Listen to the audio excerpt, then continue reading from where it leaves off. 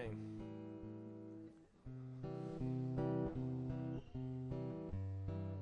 Psalms 19.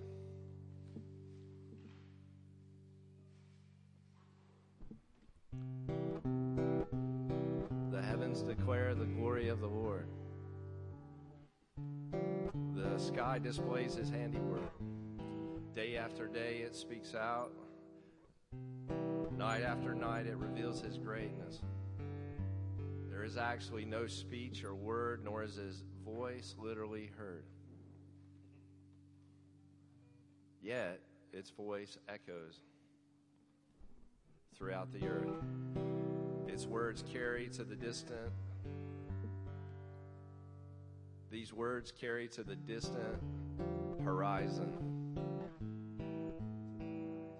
To the horizon. To the horizon. In the sky he has pitched a tent for the sun, and like a bridegroom it emerges from its chamber. Like a strong man, it enjoys running its course. It emerges from the distant horizon, and it goes from one end of the sky to the other. Nothing can escape its heat. The royal law of God is perfect, preserves one's life. The rules set down by the Lord are reliable, and they impart wisdom to the inexperienced. The Lord's precepts are fair, and they make one joyful. The Lord's commands are pure, and they give insight to life. The command to fear the Lord are right, and they endure forever. The judgments given by the Lord are trustworthy and are absolutely just. God's judgments are greater than gold, even a great amount of pure gold. They bring greater delight than the honey, even the sweetest honey from the honeycomb. Yes, your servant finds moral guidance there.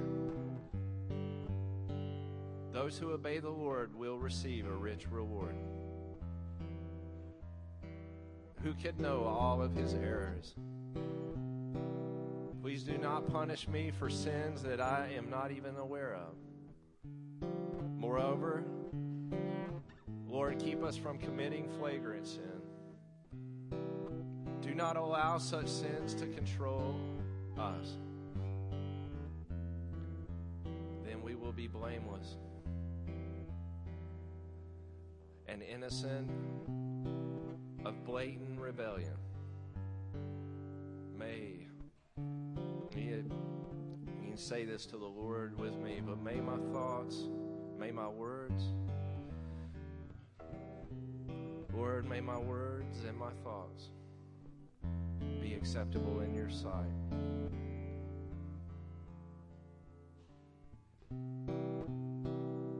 Lord, make our words and our thoughts acceptable before you. Because, Lord, you're our sheltering rock. You're the one who covers us. You're our protector. You're our satisfier. You're our redeemer. You're our reconciler. We give you thanks for redeeming our soul from the pit, Lord. Have your way this morning with us, Lord. May you be glorified. May you be honored for who you are. Holy Spirit, have your way in this room this morning. We invite you.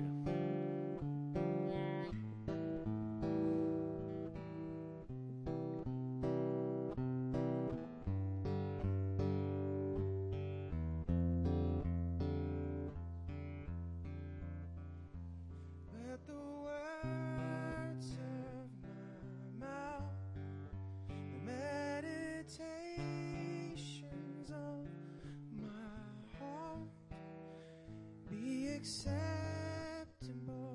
to you, my King. Fill my mouth with your praise. Fill my heart with you.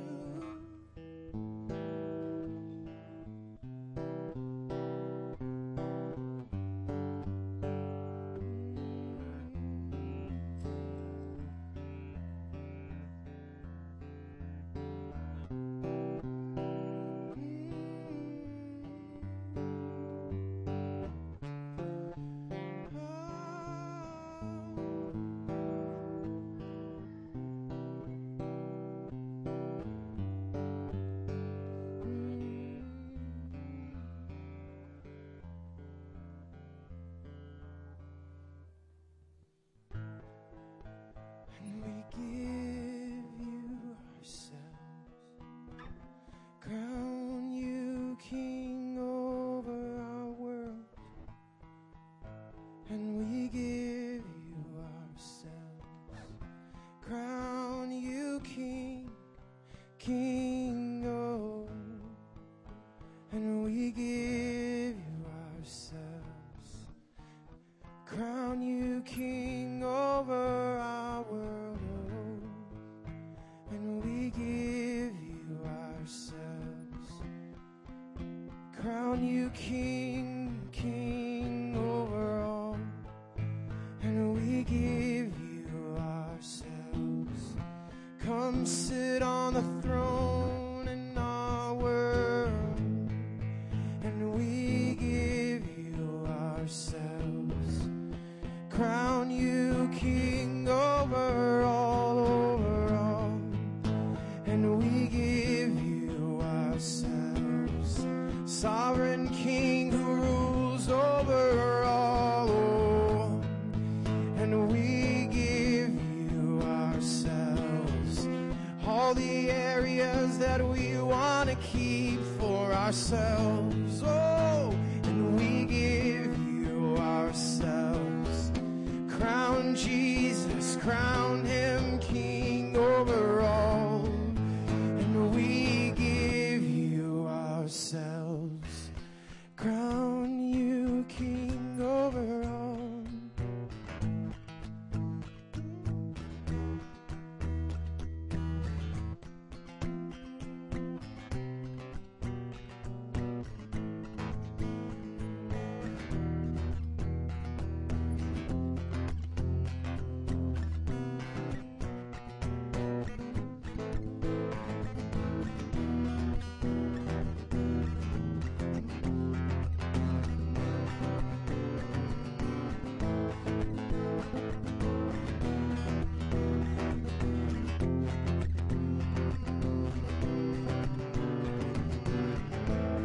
From out of darkness, you're pulling us into your marvelous light. From out of darkness, oh, you're pulling us into your marvelous light. From out of darkness, oh, you're pulling us into your marvelous light. Out of darkness, oh, you're pulling us into your marvelous light. And we give you ourselves, crown Jesus, crown him King of all. And we give you ourselves, crown him sovereign, sovereign. You alone, you alone, you alone, you alone can rule. Oh, you alone, you alone, you alone, you alone can rule. From out of darkness, oh, from out of darkness, from out of sin and death, you're redeeming your children, you're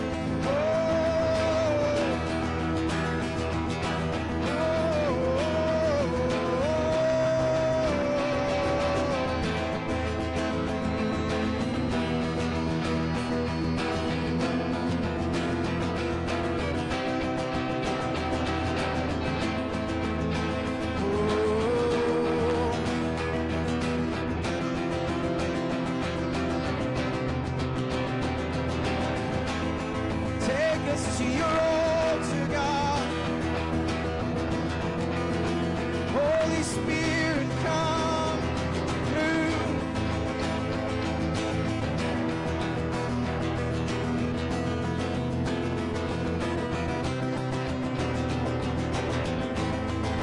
Holy Spirit, come and take us to the Father. Come and take us to the King. Holy Spirit, come, more, we need.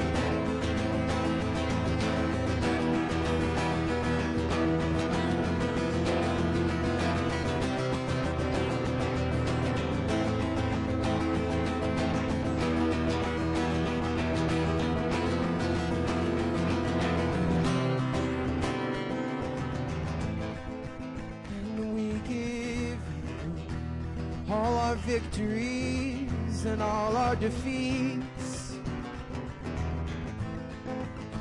And we give you all the precious gifts that you gave. And we give you our hearts and our souls and our minds. And we give you our praise, our praise, our praise, oh God. And we give you a sacrifice of praise, a sacrifice of praise. Oh, and we give you, can you smell it? Can you smell it? This incense, can you smell it? Oh God.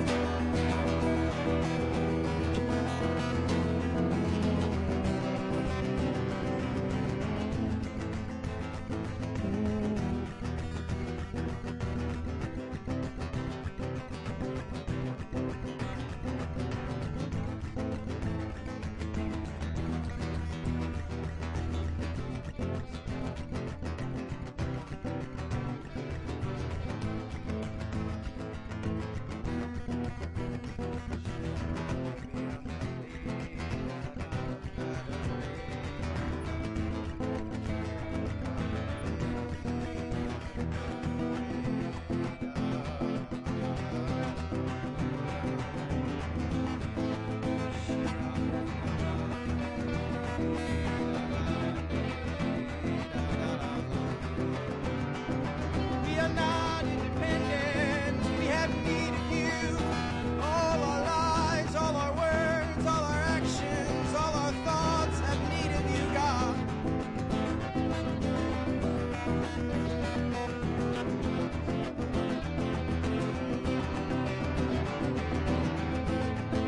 We can't even pray. We can't even praise unless you give us the words. Unless you give us your spirit, God. We need you in all ways. We need you in all ways. Lord, we don't want form without matter. We don't want good. Oh, help our unbelief. We don't want form without matter. Oh, help our unbelief. And we give you ourselves. Come,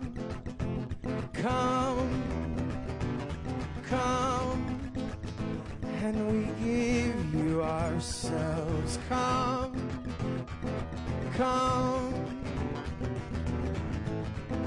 light us up, a fire burning on the altar of praise. Oh, come, oh, come.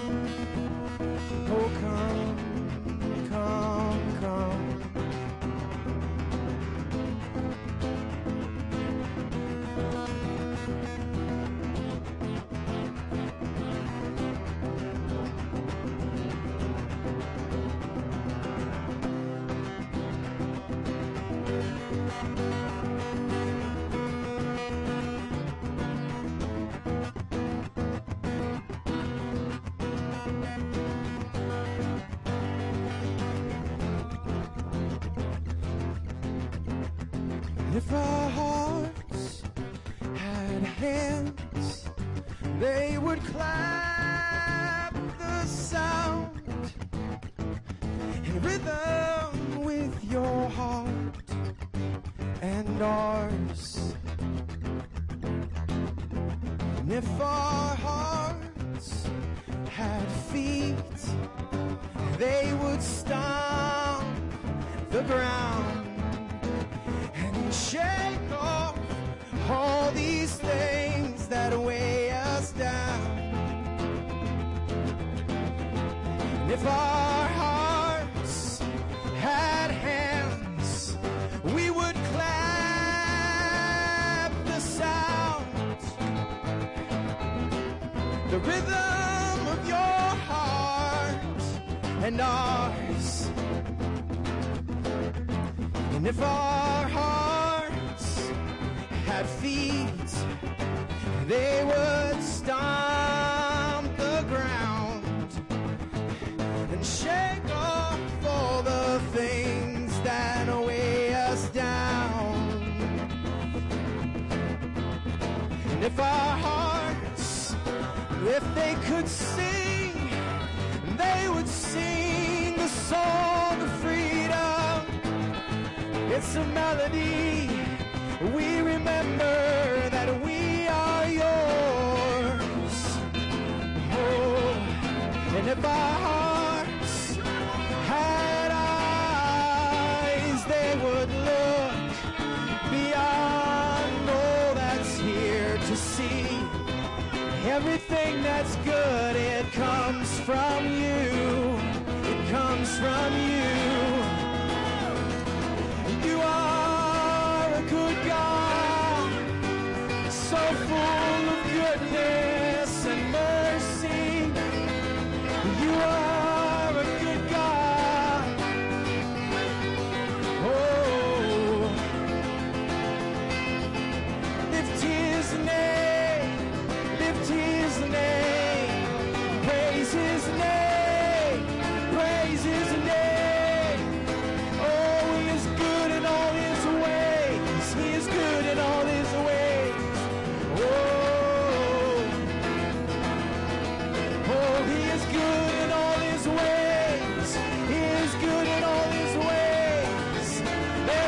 Shadow of turning in him.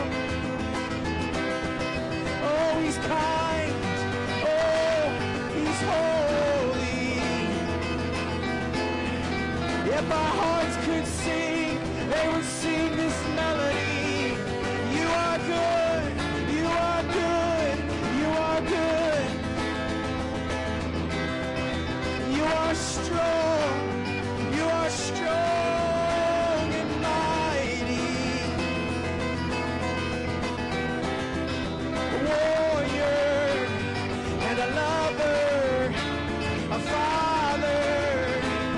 A shepherd, a king of all kings, such royalty.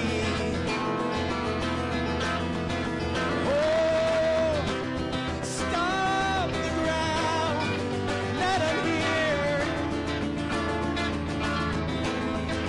let him hear. You are God of eternity.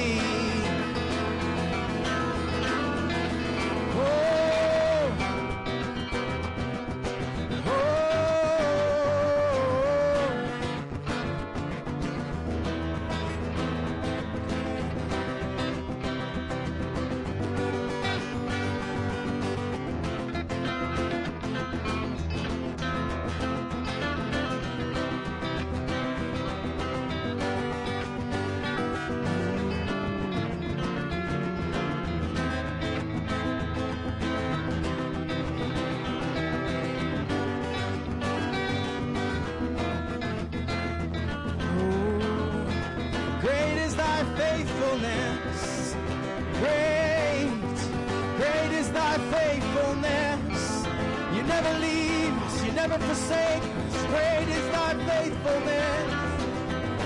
You are always there. You are always there.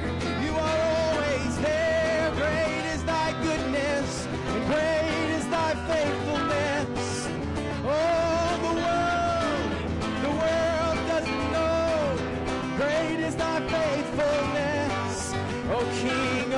eternity. Great is thy faithfulness. Oh, great is thy faithfulness. Oh, great is thy kindness. Great is thy mercy. Great is thy righteousness. Oh, how deep your blood goes to the very bottom. How deep your blood goes. Oh, come and go deeper.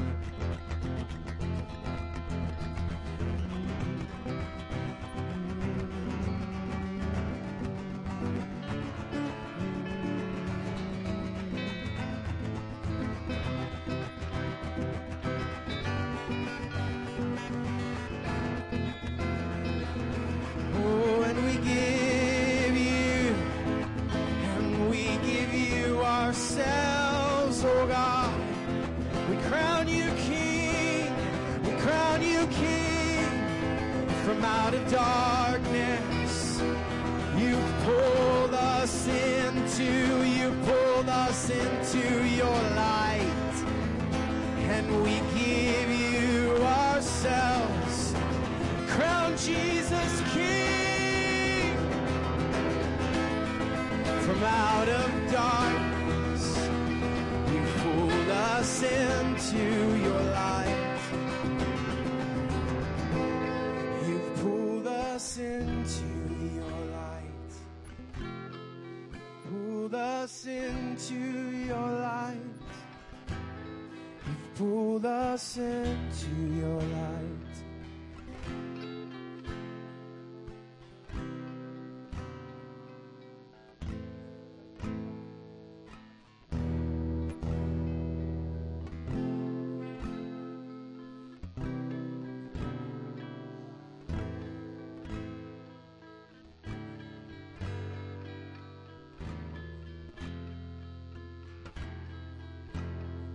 And if our hearts had hands, they would clap the sound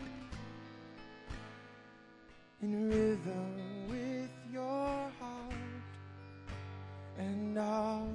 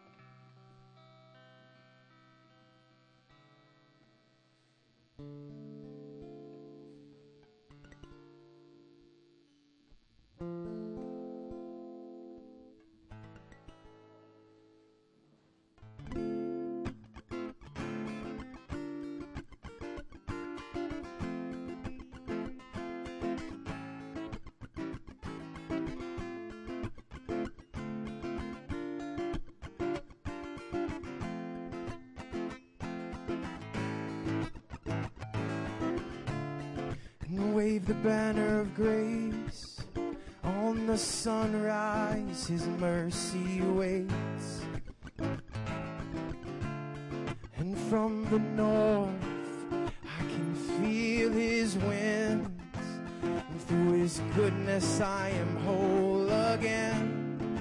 Deep and wide, his love is never failing, and he opens his arms for us to come running.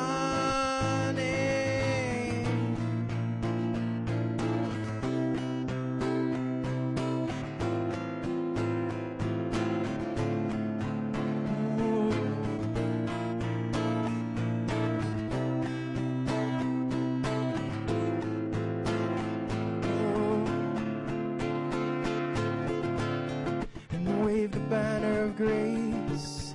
On the sunrise, His mercy waits. And from the north, I can feel His wind. And through His goodness, I am whole again. Deep and wide, His love is never failing. He opens His arms for us to come running. Oh, He loves us. His love, it covers my sin, my sin. Oh, no, He loves us no matter who I am or where I've been. No, He loves us. His love, oh, it renews me again. No, He loves us. Oh, He loves us.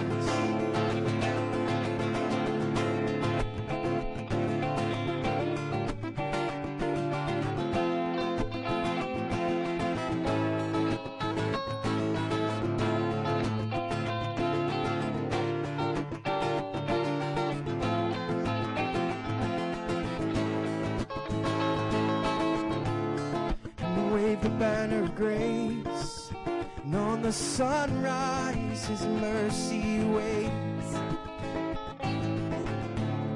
And from the north I can feel His wind, and through His goodness I am whole again.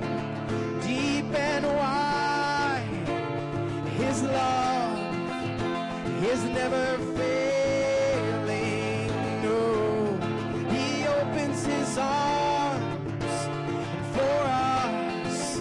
Let's come running, let's run to Him. Oh, He loves us. He loves us. He loves us. Oh, no, He loves us. He loves us. He loves us. You know He loves us. He loves us. No.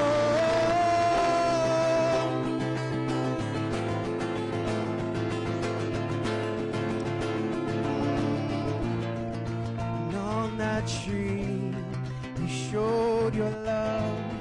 You spread out wide, and the kingdom flowed. You love us so. You love us so. How great is Your love. What is man? What is man? Oh, how great is Your love.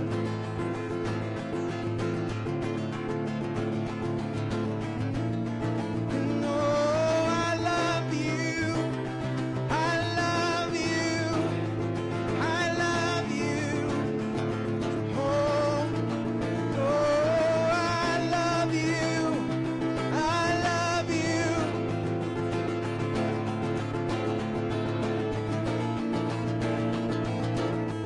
The deeper Your love goes, the more I love You.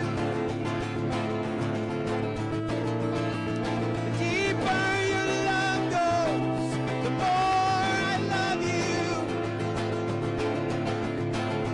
Drench the bottom of my heart, the bottom of my soul. Let Your love go, let Your love go down, down, down. Oh, deeper I love You. Oh, the deeper Your love goes, the deeper Your love goes. Drench the bottoms, oh, deeper Your love goes.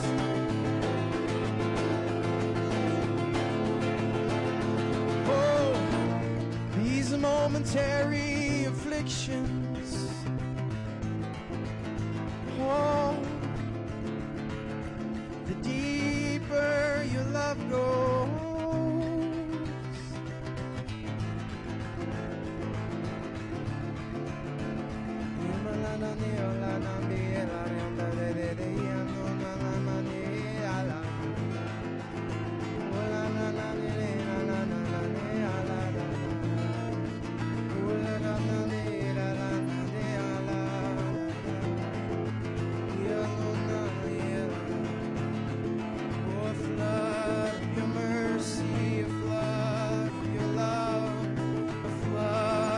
Justice, flood, oh God,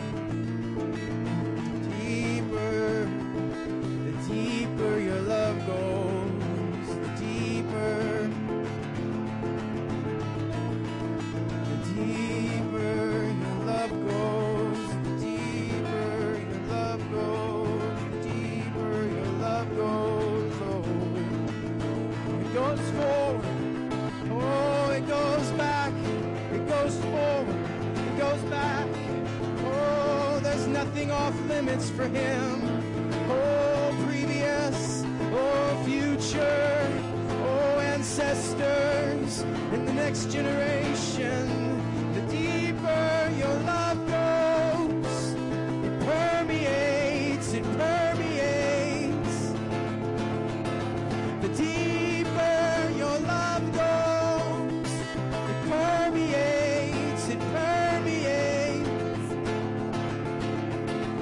Oh, you don't live in time, only we do. Oh, your love meets us at every moment. The deeper your love goes. Oh.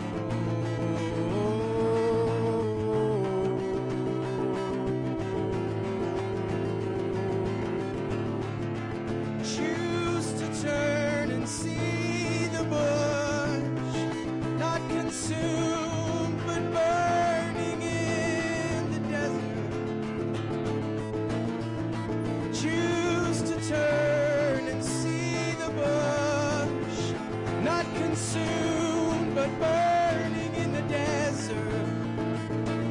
Oh, it may seem like something you've always seen, but trust me, it's different. Oh, choose to turn and see the bush, not consumed but burning in the desert.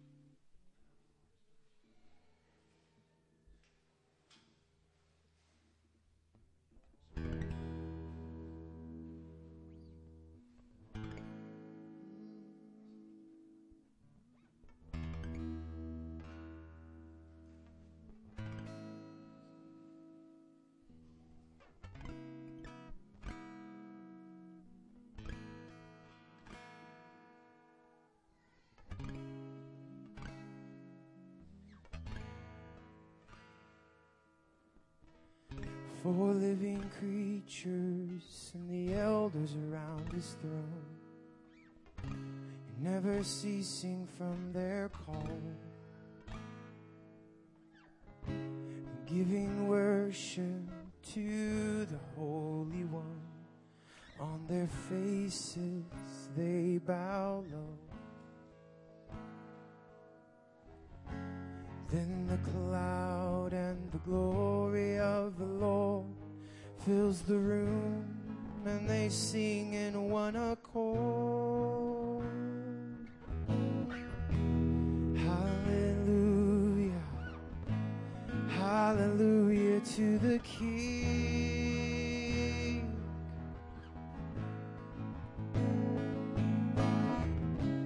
Hallelujah, hallelujah to the King. Oh. The church below begins to lift up holy song as they seek the Lord of heaven on their knees. And the creatures and the elders and the angels listening, and they marvel at how we worship him. The heavens open up, directed by the King, and all of heaven worships him with the redeemed. And we're singing hallelujah, hallelujah to the King.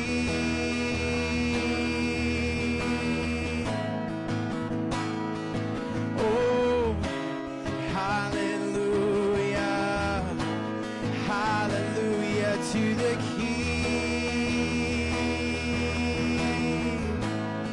Hallelujah, hallelujah, hallelujah to the King, to the King of Kings. Oh, hallelujah, hallelujah to the King.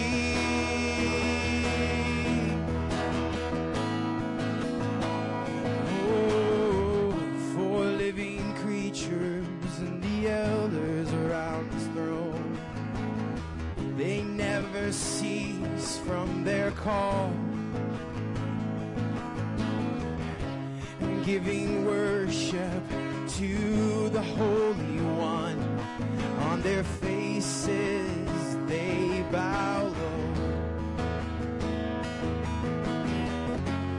Then the cloud and the glory of the Lord fills the room, and they sing in one accord.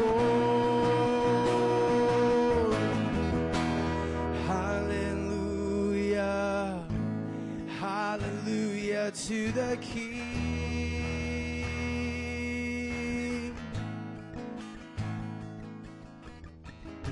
And hallelujah, hallelujah to the King.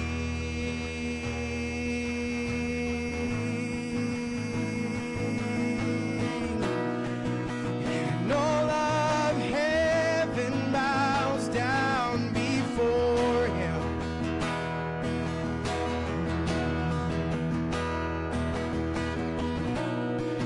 And every creature that he has made. Oh, this is the hour to bow before him. Oh, this is the hour to give him praise.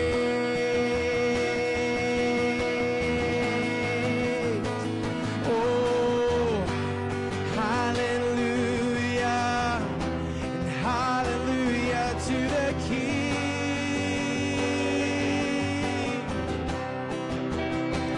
Oh, hallelujah, hallelujah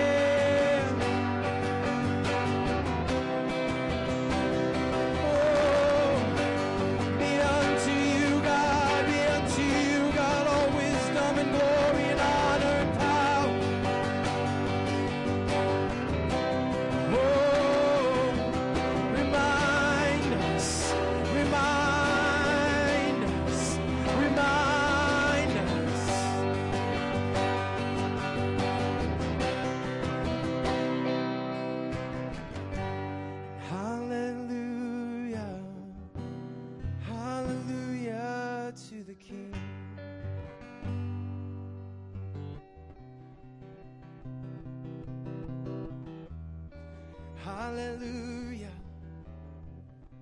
Hallelujah to the King.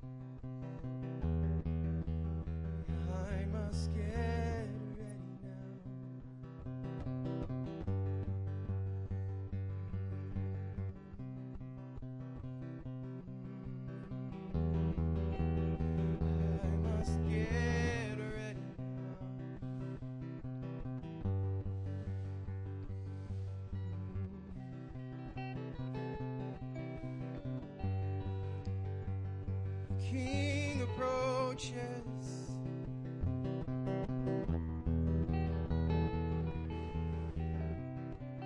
The King approaches.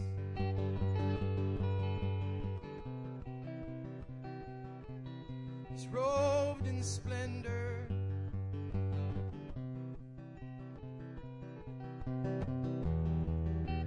I must get ready now. This is no time. This is no time to joke around. No time to take lightly this King of glory. I must get ready now.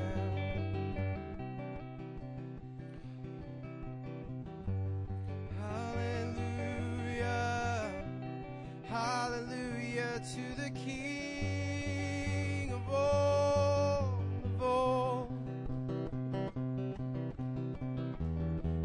Glory, glory, glory to this King of mercy.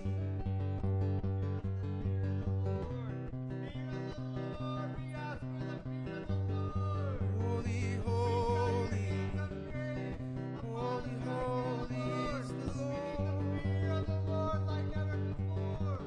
God, we ask for it. We want the fear of the Lord. Holy, Right, the fear of the Lord. holy is the one. To delight in the fear of the Lord, God, we ask for the fear. Lord, into the sky. We thank you. Hallelujah. We thank you, Lord, we need you. Give us the fear of the Lord.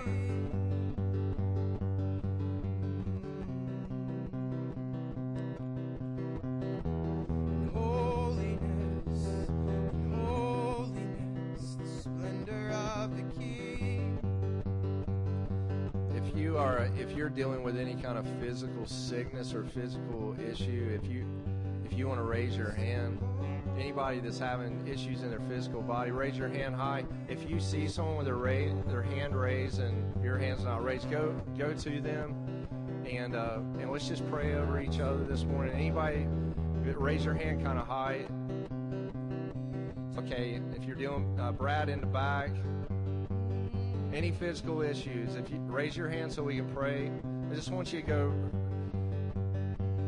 touch a person or pray for them. Lord, we just come to you right now for healing in this room, or for physical issues. Just pray for your healing touch, Lord. Minister to your saints, Lord. Touch the bodies that are in this room, Lord. Any kind of physical needs, Lord, that we have represented. I pray for any kind of pain, physical pain. The Lord just keeps telling me, He's like, I want to bring some healing right now. I just want you to just be touched by the Lord. Thank you, Jesus. We just receive your healing right now.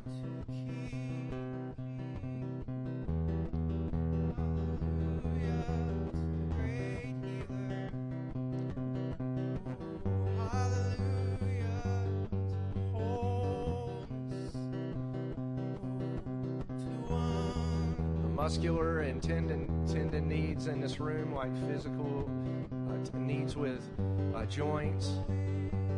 Lord, I just pray right now for your oil to just flow, Lord, in those places where they have lubrication, Lord, in the joints. Where I just pray right now, Lord, that you wouldn't just numb the pain, Lord, but we just pray for your healing. Lord, for like extreme headaches, or it just hurts so bad from headaches, Lord, I just pray right now you just bring a touch, Lord. Touch those who are dealing with headaches or sinus pain in their head, Lord. I just pray you bring relief right now for healing, Lord, for Lord, whatever needs that are presented here this morning, Lord, I just pray and thank you for healing it. So gentle, Lord, and just pray you just course through those physical needs, Lord.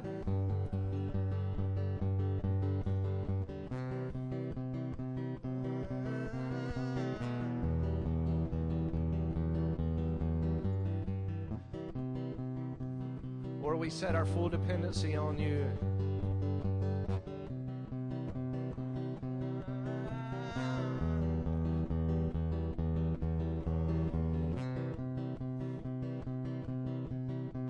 Lord, we trust you.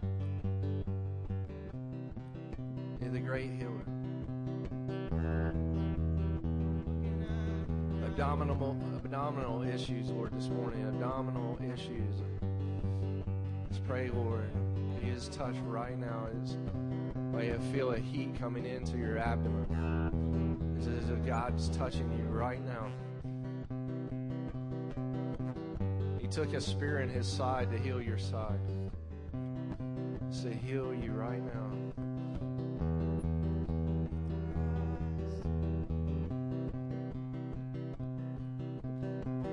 Trusted in so many things, Lord, but I place my full confidence in you right now.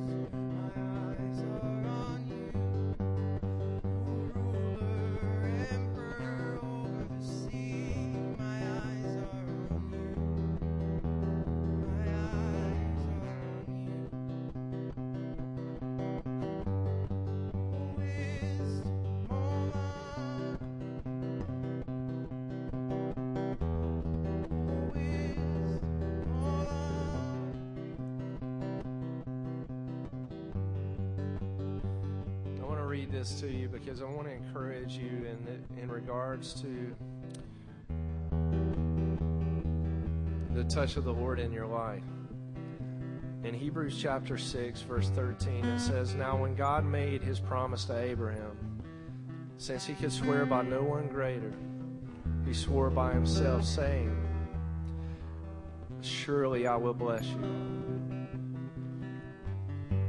and greatly and multiply your descendants abundantly.' And by persevering, Abraham inherited the promise. For people swear by something greater than themselves, and an oath serves as a confirmation to end all disputes. In the same way, God wanted to demonstrate more clearly to the heirs of the promise, which are you,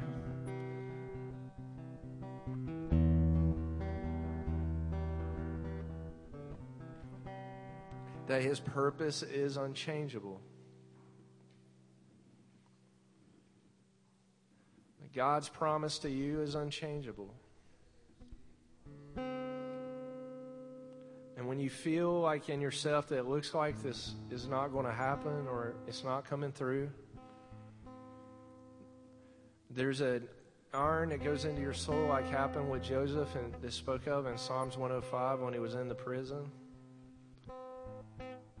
He said he was in chains and in irons until the time that was appointed for him. And says that iron went into his soul. It's this thing of unchangeableness. It's this resolve. It's this strength inside of your soul. Paul called it might in the inner man. That iron would go into your soul, that God is unchangeable. That His ways are true. Now everything may be trying to tell you that it's not. And that maybe He's not. But the Lord wants you to know that when He gives you a promise,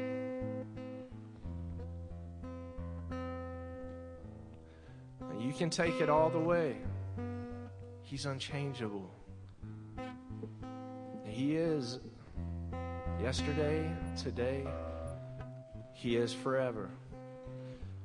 And even if the world was to pass away and the heavens were to be dissolved, His word, it will never change. When God speaks to you, and He says, I gave you this promise, He will fulfill His word to you.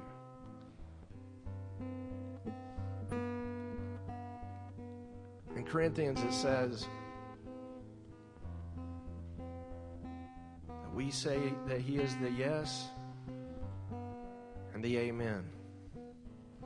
See, first in the promise we say yes, but in the oath we say amen.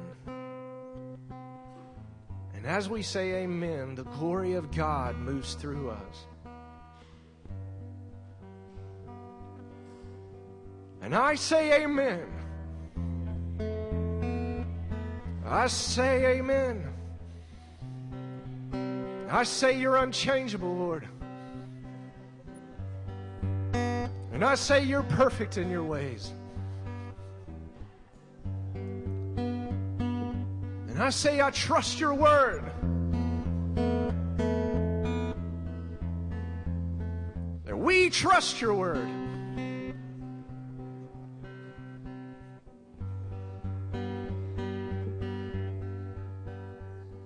That we're your delight, Lord. We're the beloved.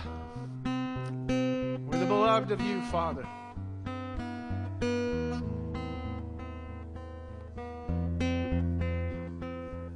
Holy Spirit, have your way with us. Sweep in this room.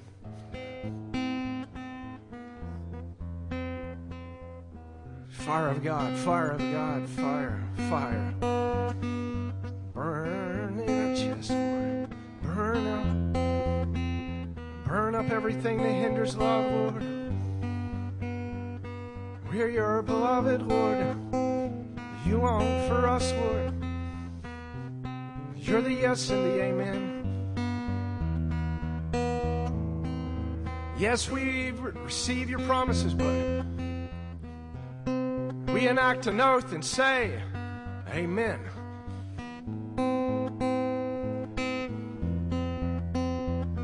You're unchangeable.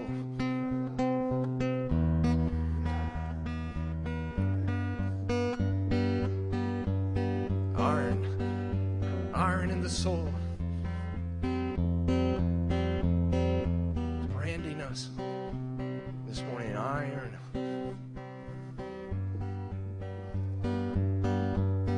I'll even brand you with the morning star, He said to me, to say to you. And we can sing for joy, shout. Telestai, it is finished. At the cross, He's accomplished all.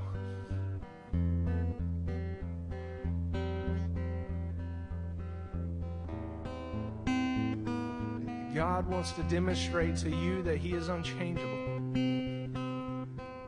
So He intervened it with an oath.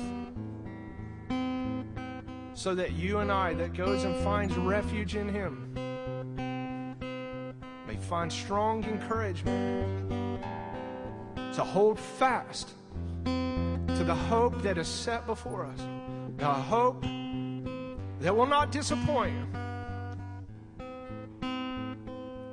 I throw off all my despair. I throw off all depression. Because this is the hope that He says by two unchangeable things, a promise and an oath, it's impossible for God to lie to you. He cannot lie. And this becomes your anchor of the soul, the sure and steadfast, which reaches in behind the curtain with the glory of the brightness, brighter than the sun and the moon, the glory of the living one, the glory that we will and are beholding in the end of this age.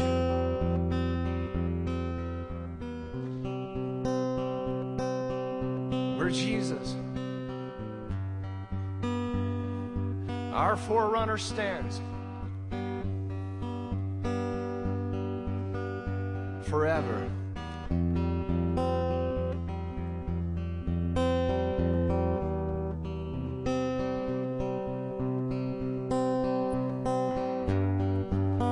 Where real order is, the order of Melchizedek.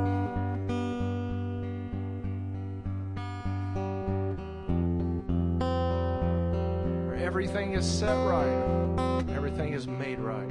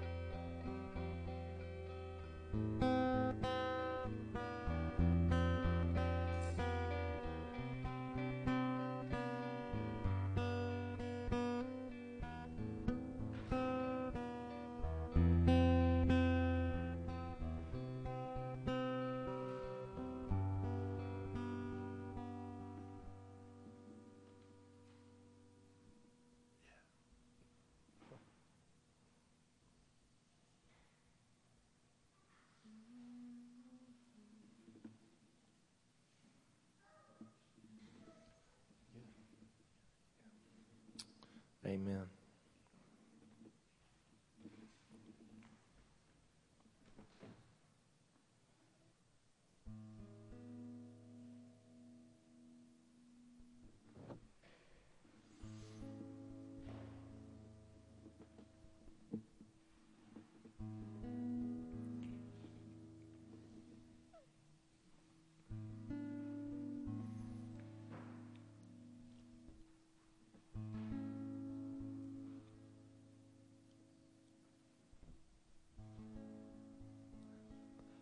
Yeah, I have to say this.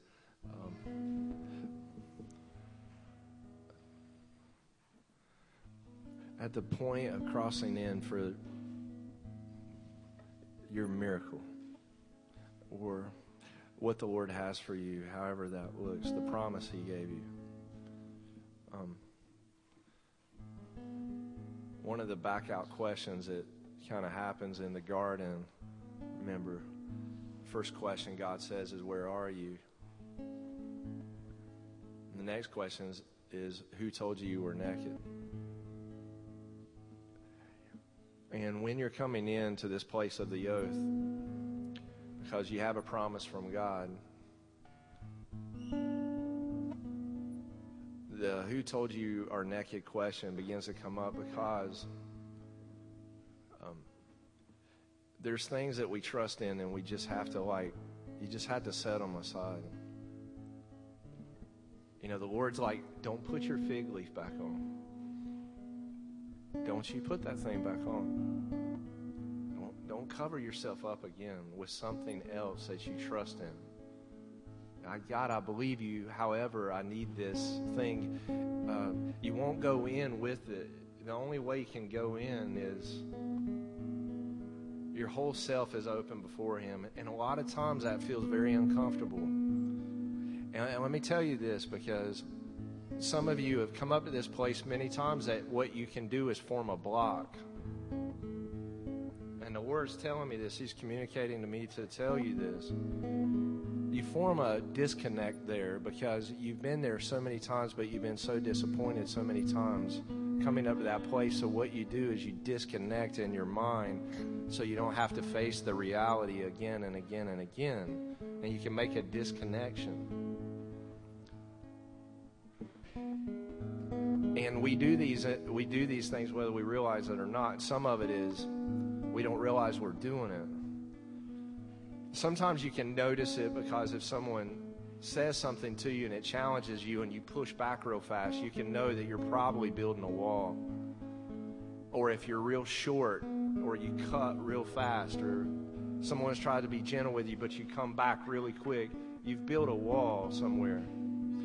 Or if you don't come back real fast and you cut back, you could become very sort of aloof and go off into isolationism and just try to disconnect from reality like that instead of aggressively and I want to encourage you on the other side of this. Hey, my wife and I have seen this demonstrated many times in our marriage, but also in our life. And it's like, no, stop it, or I'm just going to go in despair, disconnect, and become apathetic or cynical. And I just want to encourage you from the Spirit of God to try to go there again. And no, Carol, I've done this so many times. He's not going to come through for me.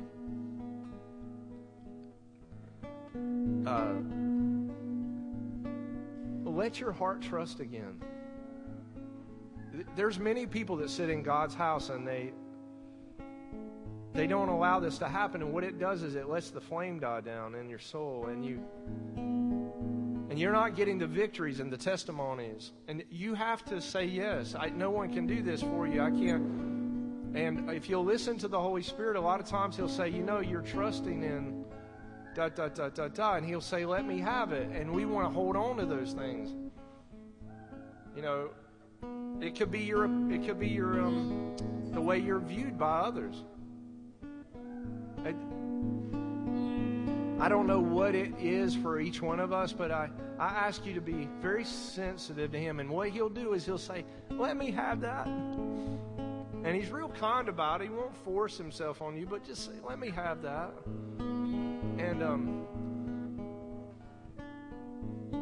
for some of us, we need a good popping. Like for me, I usually have to be knocked to be able to, let me have that. And it'll seem sometimes that it goes very much against the very promise God made to you. Like it'll seem like it's the opposite of what He said. If you find yourself bristling or you find yourself in apathy, like, I'm going to go, I know what to do. I'll go shop. I know I'll Netflix binge. I don't know what people do. I'll go work harder. If I could just get out of this uncomfortable space. And at that place is usually the Lord. Now, I have found all of His blessing on the other side of that every time. Every time. I'm not going to turn left. I'm not going to turn right. And I want to ask you to reconsider some things in your life. Just to consider, because He's so gentle, that maybe He's trying to get through to you about something. And maybe it's a blind spot, just maybe. And maybe He's wanting to give you a victory.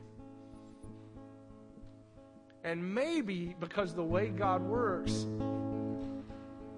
maybe God's not into self-pity and self-loathing. And maybe God's not into control and making it, pulling yourself up by the bootstraps. Just maybe the Lord's into rest of trusting Him. And maybe what He wants you to do is just set your eyes on Him.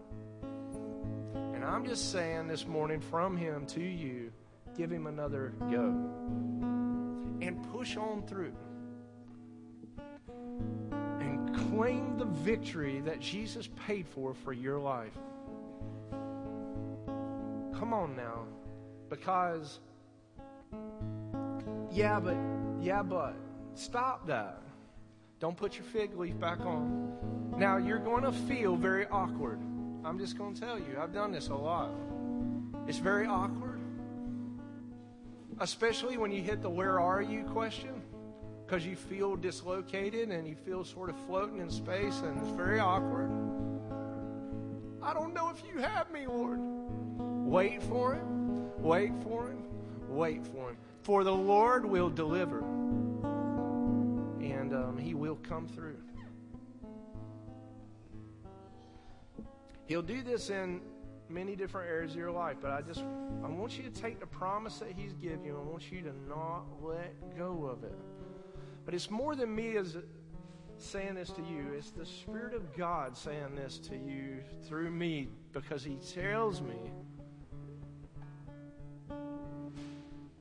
especially this one thing, I hit that wall again, I'm just going to disconnect and whatever. To block it. Don't block it. Janie said something in a Thursday prayer meeting the week before last. She says some of us need to grieve. Don't get into denial. Just let your heart grieve if it needs to. Don't get into anti-emotions. God's into emotions. Don't throw your emotions out. Like I did this. I thought the Lord, what He wanted from me was grit your teeth and bear it. No, the more I did that, the more I was fighting Him. The best thing to do is relax. And if the tears flow or the laughter comes, either way, whatever emotion comes on you, let it be. It's okay. Or if the anger comes and you have to point a finger at Him and tell Him, you let me down again, then do it. Say it to Him. He already knows it's in your heart. Just say it to Him. Get it out. Get the stuff out. And then I'm telling you, when you do, on the other side of that is, it said there's a blessing there. I need to let go of some things. And this morning, let it go. Take your fig leaves off. Just trust the Lord. And do you know He'll meet you every day in every way? He'll meet you with your family. He'll meet you in your finance. He'll meet you with your friends. He'll meet you in your health. He'll take care of you, but just you look at Him and let Him handle the things for you. Be encouraged. The Lord says this. Be encouraged. I have overcome the world. Be of good cheer is another translation. For I have overcome the world.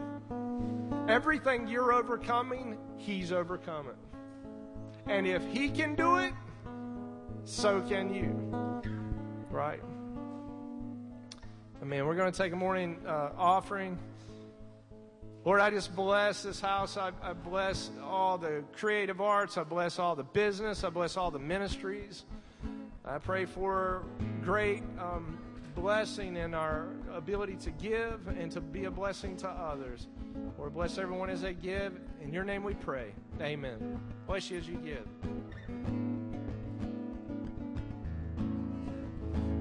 Bubbling up in my soul, there's a well that you've dug, cinder and smoke of a blaze where your feet had once sat down, O ancient of days. Walk again in the garden of my soul.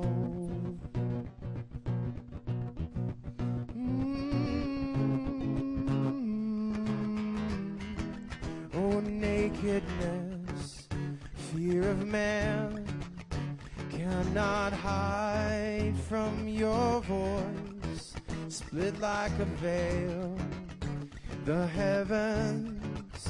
Lay your head down here with us, bring us unto your threshing floor, where it's you who lives, not us.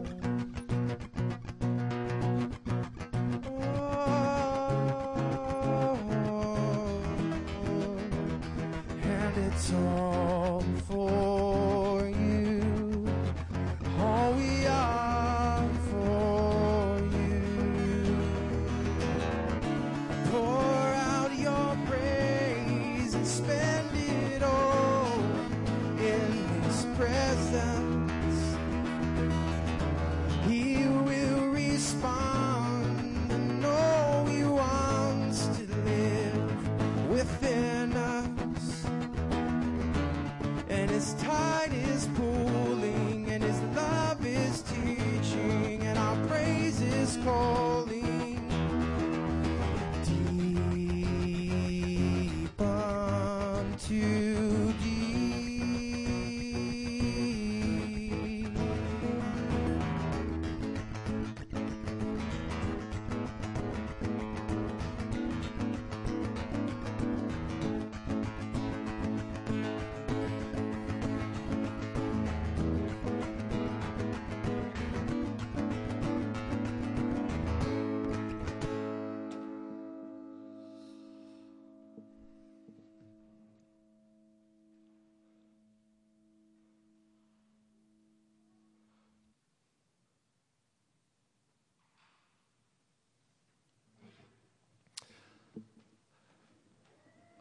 If you would, turn with me to Numbers 24:17, and I have a lot of material to cover this morning, so I'm going to pick up off last week, and I would especially encourage you, if you haven't listened to the series, the Starlink series that we've been in. We did a 7-part series called Starlink.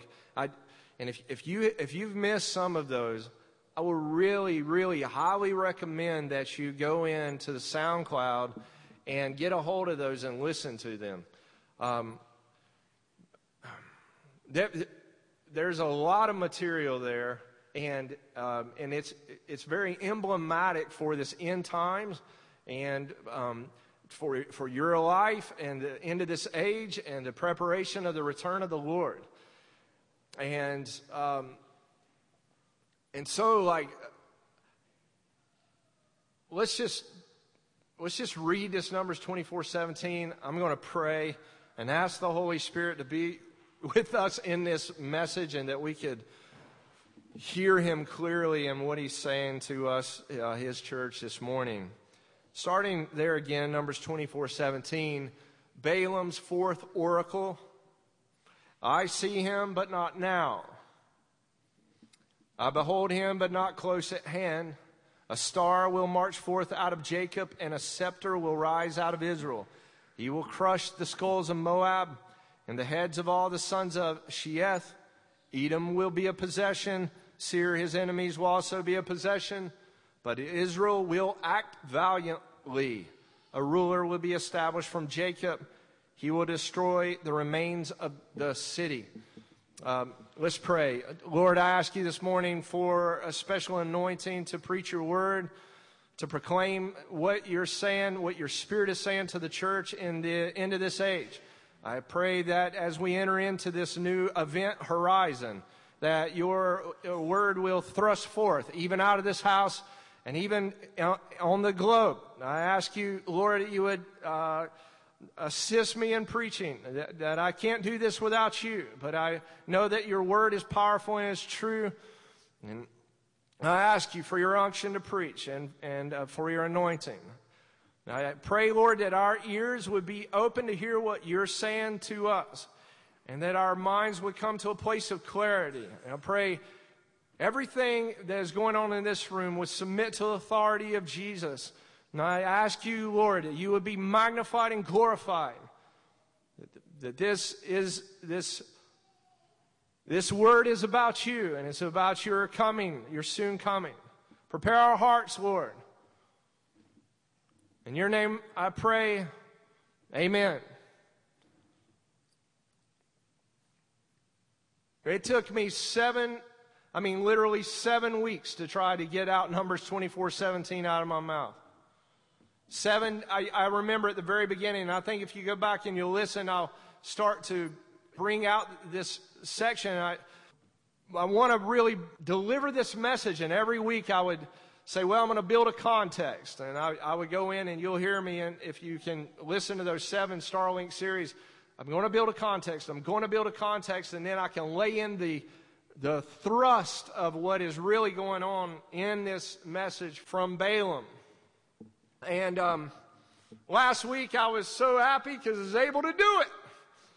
And I was like, I'm getting this word out of my... Get out of the mouth, Lord. And he came forth, and I felt especially that the Father was with me in the display of his glory related to this coming King. And Stephen and I was talking this week, and he said, man, the one thing that the Spirit of God was saying to me while I was worship is, don't toy with this King. That he's sovereign right and sovereign ruler, sovereign over all things. And that right here at the end of the age, really the dovetail end of the last days into the end time ministries as the Lord begins to raise them up. What do you mean last days, end times? I want to say this because I didn't understand this, and I was in one of the gospel where Peter's asking Jesus, he's saying to him, he said, speaking of the beloved John, he said, what about that guy right there? Y'all know what I'm talking about? Remember Peter asking the Lord that question? Pete's going to go on and thunder down some apostolic proclamation to 16 different nations and bring forth the prophetic word of the Lord, proclaiming Jesus from a fisherman's degree. It didn't have a degree, probably. You read Acts, what Peter preached. The brilliance and the preaching of Peter. Later on they'll say, these guys have been hanging out with Jesus. Peter and John bringing the gospel forward. Right before this happens, though, he's asking the Lord, what about that guy? That guy that he's kind of, he's not effeminate, But I mean, you know the guy that puts his ear on your chest? That guy? I mean, I know that he did. I mean, Peter's like, I'm the one who betrayed you. And he was right there at the cross with your mama. I mean, I know he's not effeminate. I know he has real courage. Maybe I didn't have it. I want courage like that. I was a big mouth. I was talking up a big game. I had my machismo. Peter with this we're going to get this thing done. And Jesus is like, yeah, not with that attitude. Get behind me, Satan. That guy, man. But what about that guy? And I want to say this because I was sitting before the Lord and I was reading this and I said, Lord, I don't understand. Why did Peter ask you that? And he said, well, Peter's apostolic ministry is really a last days ministry. He was the apostle of like a last days kind of thought process or a last days ministry. He said, but John's ministry is an end time ministry. And because right here at the end times and the last days, you're going to see the Peterine ministry that's for the movement of evangelism. The apostolic preaching will come forth right in the stadiums. The Lord's going to bring in and reap a harvest, but it's going to dovetail into something that's even greater. The Lord wants more constituency. He deserves his inheritance. He deserves the nations. He deserves those that are his, yes. He has the ministry to go ahead and give healing, salvation, and deliverance, the soteria. But there's a greater move of God that is even beyond that. He has a greater ministry. In this sense, listen, that love, that God's love, that we as the beloved of the Lord, that this love of God would so indwell us that we would become one with him. The end time ministries, and this is one of them, that's being raised up in the earth, are going to proclaim this union of God with man.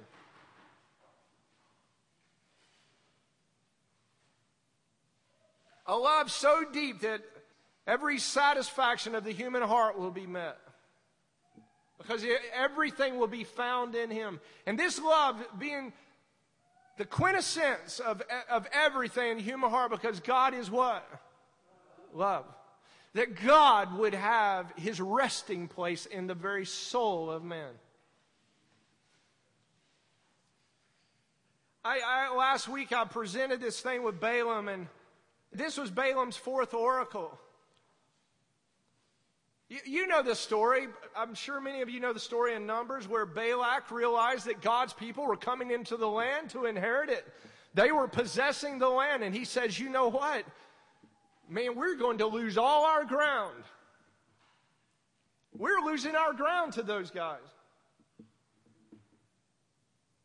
They're coming into the land. They're actually believing the testimony of the Lord. They're saying yes to him. They've got their covenantal heart right with him. They're coming in and possessing the whole entire section of Israel. They had a southern campaign. They're going in the northern campaign. They're going to take the land, and we're going to lose everything. These rogue nations, I believe there was 7 of them, like the Hittites, the Gerishites, the Gibeonites. I mean, you have all these ites, and they're coming in, and they're dispossessing our property. Balak realizes that. He realizes what's going on. He says, man, I need to talk to the chief prophet. And so he gets a hold of this guy, Balaam. And he says, you know what? I know what I'll do. I'll offer him resources so that I can buy him off. And I'll ask him if he'll curse God's people. And if he'll curse God's people, we can get them from being able to possess the land. And so Balaam says, okay, it's just hard to believe, right? That a senior prophet in the nation that are possessing and taking the land can be bought. Or maybe it's not hard to believe. Maybe it's not hard to believe in this day with the prophetic voices that are in this nation. And I don't need to get up here and say some senior prophetic voices, and I will not call them out by name, that were saying one thing about what was going to happen in the last election cycle, and every one of them almost were wrong. Conservatism-based economic prowess does not necessarily, right-based legalism does not necessarily mean that you're loyal to a king. An economy, the strength of an economy doesn't necessarily, listen, this is a serious issue. It's not just serious in prophetic voice to this nation. It goes down to every single one of us in our lives right now. You and I are going to be challenged in our economic back pocket like never before, so that we will break our allegiance to and our loyalty to a king, to the king. You're going to be challenged. It's going to get real because requirements are going to be made, and they're going to seem like and threaten your sense of buying and selling. And Balaam is able, as a senior prophet who's possessing the land. This guy doesn't even know really what's going on. In some way he does, in another way he doesn't. They're possessing the land. So are we. Do you know the demonic powers are falling out of the heavens right now because the church is actually beginning to take a seat? Finally, the ecclesia, what you see in the news is because we're actually rising right now. We're actually winning. And the news is trying to show us that we're losing, but we, the remnant bride of God, is winning right now like never before. We are taking the land. And our enemy wants to threaten us with this petty nonsense concerning bellies and food and economics when we are actually receiving the inheritance of the Father. And don't you pay attention to the news. Pay attention to, the Lord told me a couple weeks, I'm up here. And he's go to James chapter 2, I think it was verse 19 or so. What, you empty fellow? You want evidence? Did I not tell Abraham to sacrifice his own son on the altar? Get some boldness like that.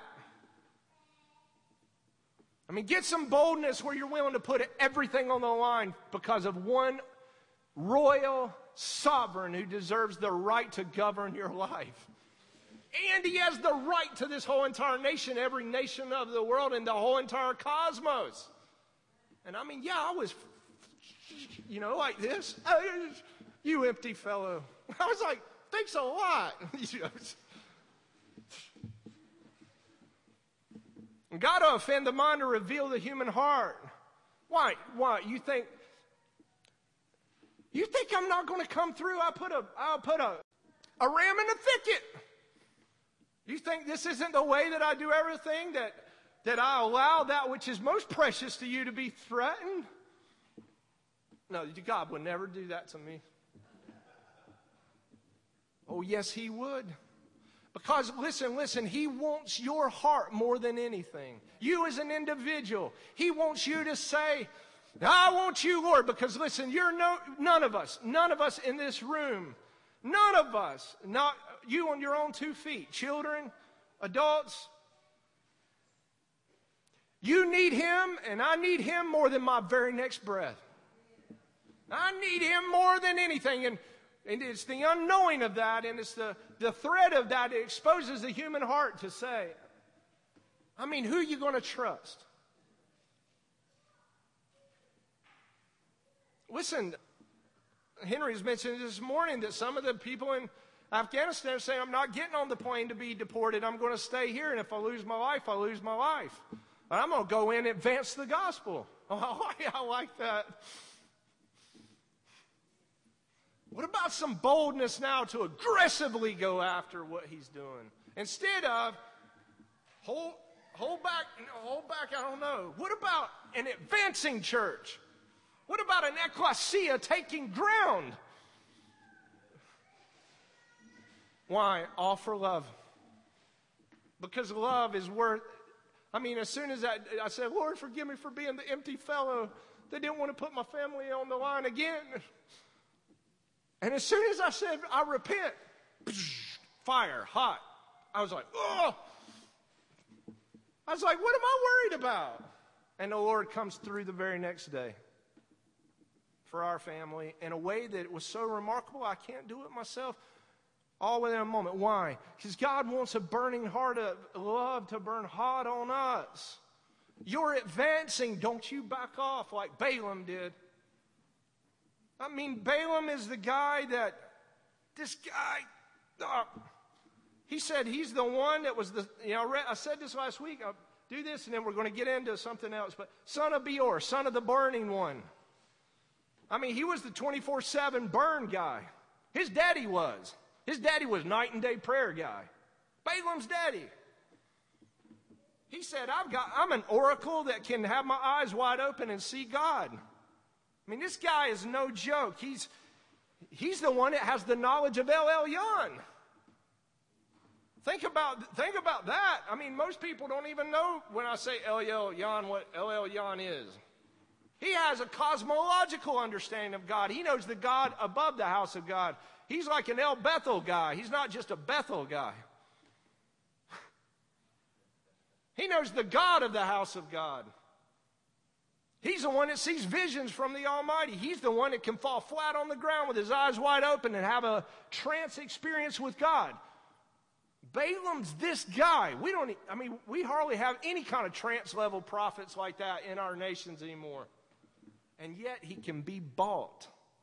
If this is not an indictment or warning to all of us, let it be one. I'm going to curse Israel. Lord, can I curse Israel? No. Second time. Lord, can I curse Israel? No. I like those people. Lord, third time. Can I curse Israel? Go ahead, do it. And then you know the story, Balaam's donkey. Angel gets in the way. The donkey has to talk to him because the guy, he has a strong prophetic ministry, but he can't make sense of this because he's stimulated by something else that's got a hold of him. His livelihood's more important to him than the Lord. Man, this will be tested in every single one of your lives and every single soul in every single nation of the planet before the Lord returns. You will have to make a decision. Will I be loyal to this king or will I break loyalty to him? And it will result in the mark.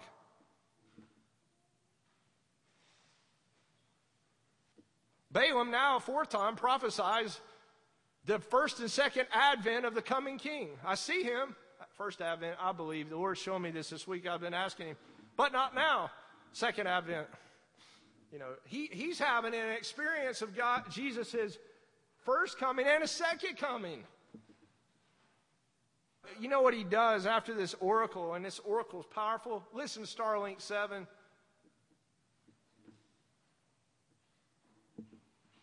He tells Balak, man, I can't curse him. I can't even get it out of my mouth. I'm trying to, but the Lord keeps putting it in my mouth to bless him. He said, but I'll tell you how we can get them cursed. Get them into immorality. And get them eating food sacrificed to idols.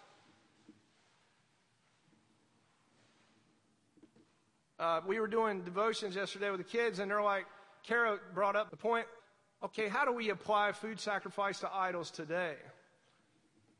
We kind of know the immoral thing, and I had mentioned adultery first, because the way I deal with like Ai in the Bible, which means place of ruins, I don't know if y'all know that story of Ai when they come in to possess the land, but I use Ai like this, not artificial intelligence, but adultery and idolatry. It's the place of ruins. The adulterated heart to seek after beauty apart from the beautiful God. The idolatrous heart to seek after a false wisdom or finance apart from the likeness of God. Ai. Adultery and idolatry. It means literally the place of ruins. And the kids were asking, like, what about, Kara brought up the point, how do we apply this? And I brought out the point, we're going to delve into this morning. Balaam's basically saying to them, to Balak, the only way to really get God's people, get them into immorality, or get them into idolatry, and the Lord himself will turn on them. And Stephen brought this out at our lunch this week. He said, in some way, Balaam was showing Balak how to get control, or supposed control, you can't control God, of using God's principles against God's people. How to put God in a box, sort of, where God's got to act according to his own word against God's people. And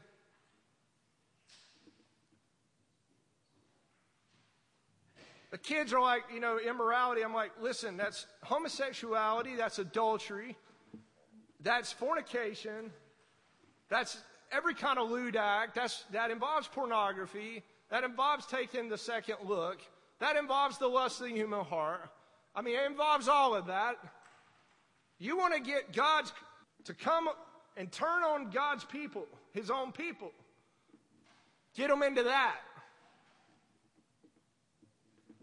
Is not our enemy running rampant with this stuff in the nations? Listen, hear the word of the Lord. Safe up your eyes. Get your eyes on the beautiful God. The uncreated beautiful one, and those things cannot compete. Do not, I say this again, do not be swayed and pulled in by that.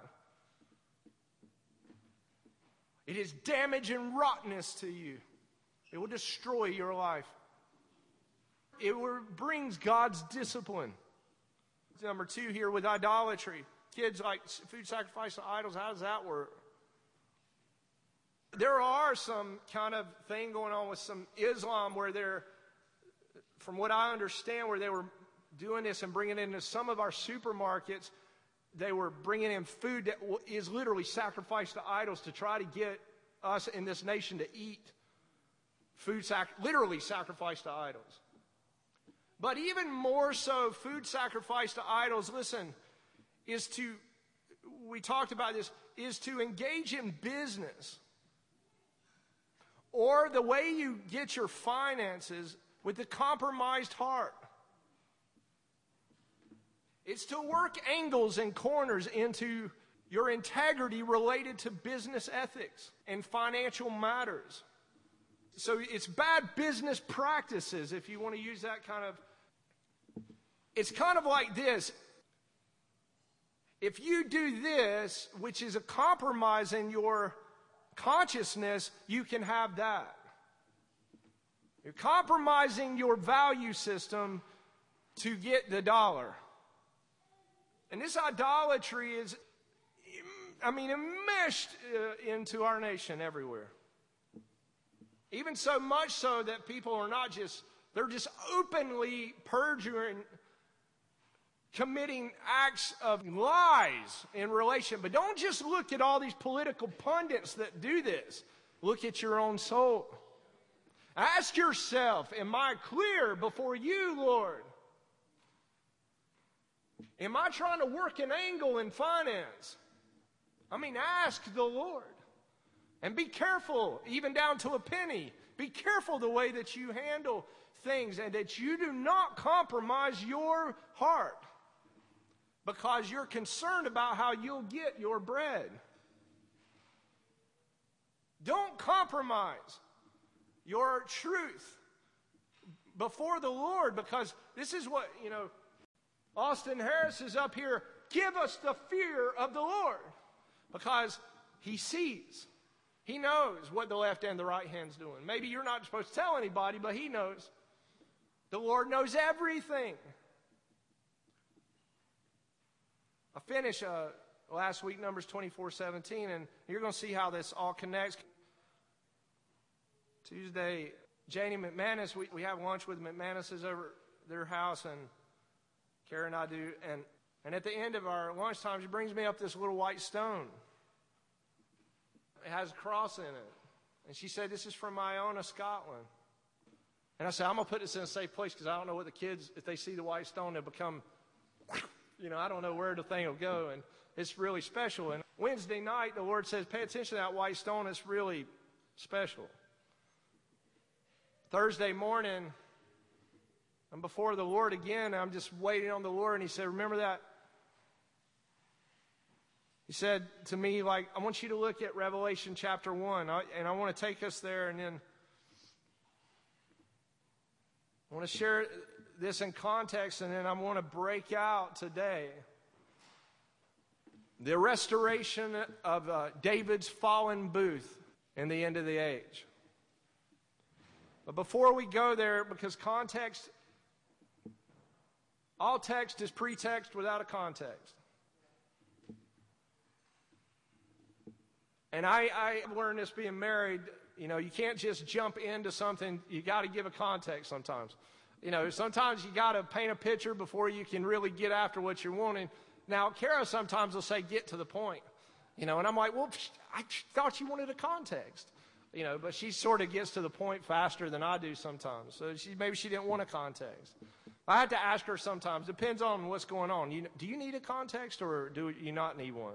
Because the context sometimes can take longer than the actual text. Y'all know what I mean, right? You ever had to do communication and stuff? Revelation 1:16, he held 7 stars in his right hand and a sharp 2-edged sword extending out of his mouth. His face shone like the sun shining at full strength.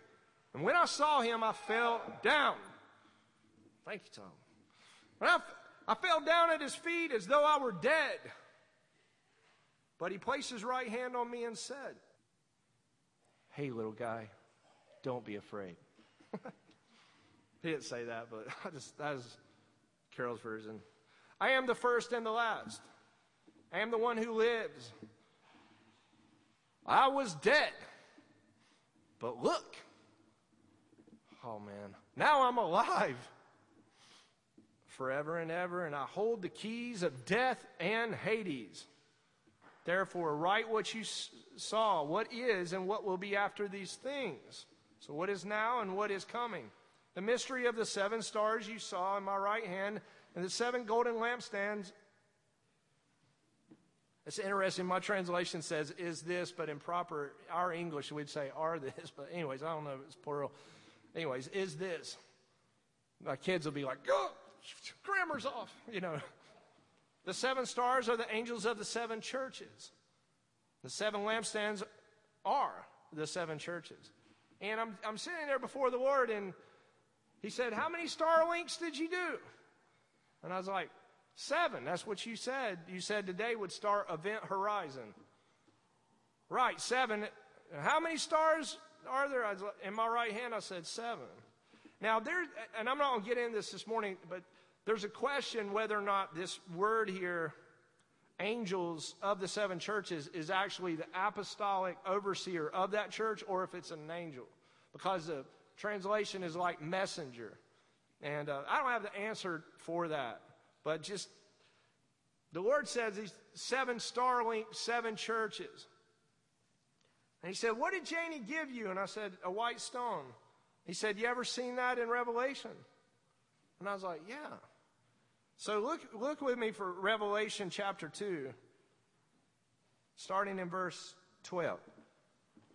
Now you got to pay attention because you're going to really like this. I believe this is going to be an eye-opener for you. It was for me. Revelation chapter 2, verse 12, the angel of the church in Pergamum write the following. This is a solemn pronouncement of the one who has the sharp double-edged sword. I know where you live, where Satan's throne is.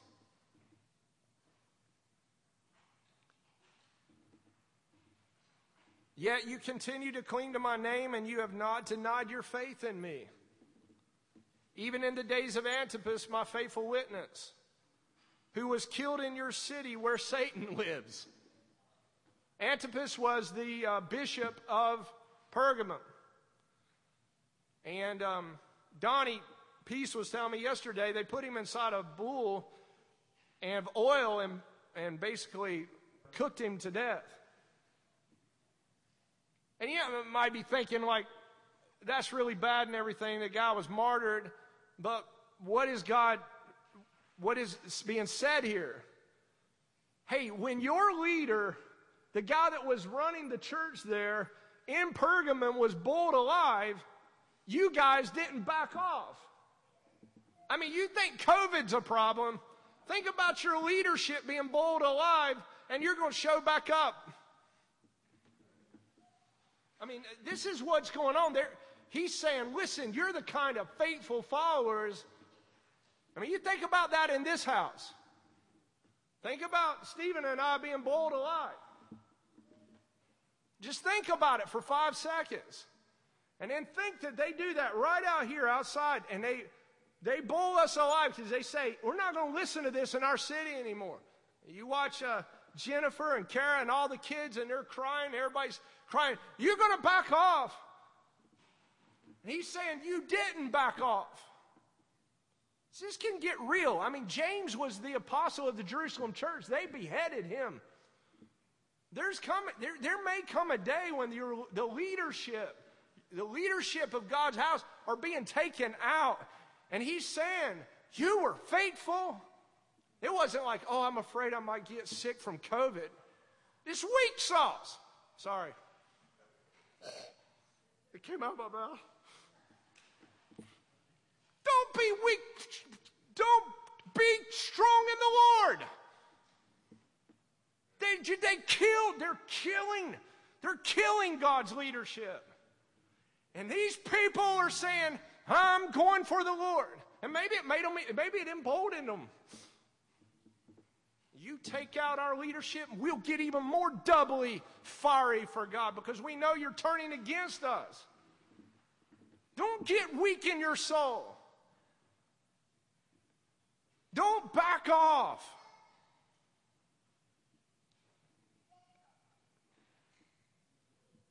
You were doing this in the midst of where Satan set up his government. I mean, think Lucifer is like, I'm going to hang out here. Lucifer is not an omnipresent being. Lucifer's saying, this is the place I really like to hang out. I'm running the show in this city. These people, they said, man, even in Antipas, even when he was killed, my faithful witness, the Lord says, my martyr, we're not backing off. We did not deny the faith. We'll keep on coming in and having events for the Lord. We'll keep on praising Him in the middle of this city. We will not relent, right? We don't know pressure like that yet. But it's coming. And you might as well go ahead and have your heart marked. And I'm not playing games. This sissified thing, man.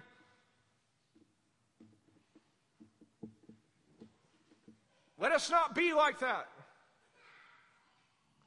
I have a few things against you, though, however. Listen to the word of the Lord. You have some people there that are following the teaching of who? Balaam. Who instructed Balak to put a stumbling block before God's people. You mean to tell me that you can have a fire-hot, burning one, 24/7, night and day prayer, son of Beor Christian, who's still being bought by a Balaam and Balak mentality? Yes. It can still be bought. Folks, hear this out. Because this becomes a stumbling block for the return of God's remnant people. We must be a kind of people. We cannot be bought. We cannot be purchased. We've already been purchased. We've already been bought. And something deep down inside, right here at the end of the age. And I believe the Lord raised up the end time leadership. And I know that the end time leadership had to be tested in all this. Yeah, Will you move off your position before me when I bring all kinds of pressures against you and struggle and everything? Will you stay the course? Because this is going to get harder. It's not going to just be your finances. It will possibly cost you your life. So be it. And so he says that they would eat food sacrificed to idols. Take a vaccine or you can't buy or sell or travel. Hear me. It's not the mark, but it's the compliance that will lead to one. And get them into sexual immorality. Some of you, he says here, are practicing these things. He says, in the same way, also, there are those of you who are following the teaching of the Nicolaitans. Nico means victory. Lation means laity. It was an ideology that the leadership somehow had victory over the laity and was using the laity for their own good. This is kind of the part of the doctrinal understanding of Nicolaitan spirit.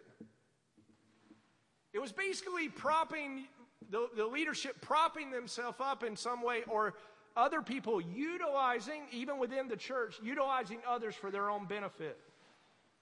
The Lord does not like that. The Lord made you a giver. He didn't make you to use other people. Therefore, repent, right? And man, I've had to repent so much. So this isn't like, what I'm saying to you isn't like, oh, well, you're up there saying that you know better, or you're better than us. No, I'm not. No, this is pressure real to me. I understand. I've had to tell the Lord I'm sorry a lot.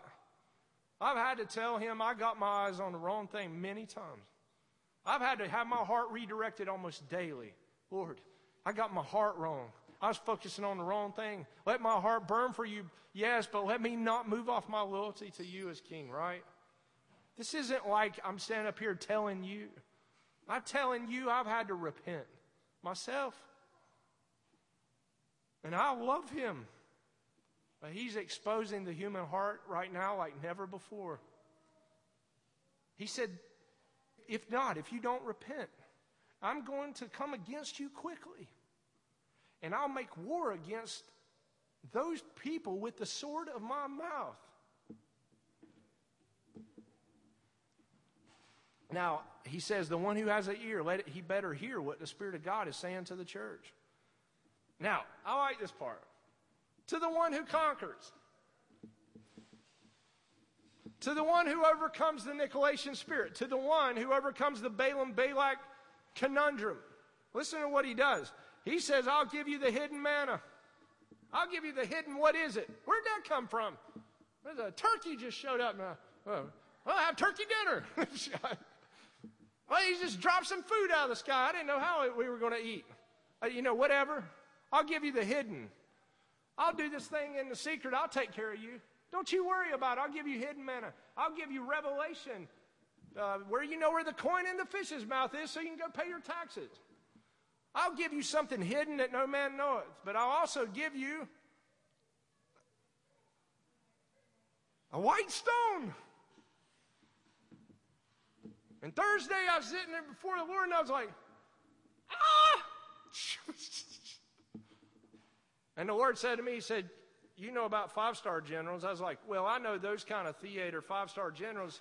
We have them in the Pentagon, and sometimes they'll put them out in big theaters. 4 stars are generally the highest ranking that you'll see. He said, what about 7 stars?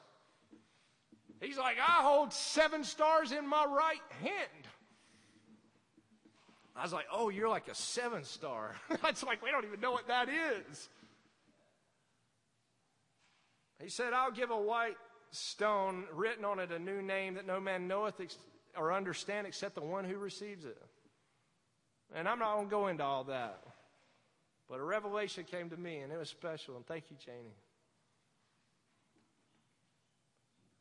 And the Lord spoke to me because this house, since we began in 2010, has had to qualify through all 7 churches. And we just finished our 7th overcoming. And I was so thrilled Sunday because he had told me I can't qualify this end-time ministry unless you pass every overcoming church. And that was the last one. And I never had an experience with the Lord related to a white stone until this week. And I knew that this house had been qualified to advance, qualified that we would Laodicea, that we wouldn't be lukewarm. Sardis, give a crown. Philadelphia, all the different aspects. Now Pergamum. And I don't know if y'all know this, but Pergamum altar was moved out of Turkey in 1930 to Berlin, Germany. It was completely re-erected and put into a museum. It was later on that, I think his name's Albert Speer. Is that right, Manny? Albert Speer would construct the Pergamum altar, and it would become the Nuremberg.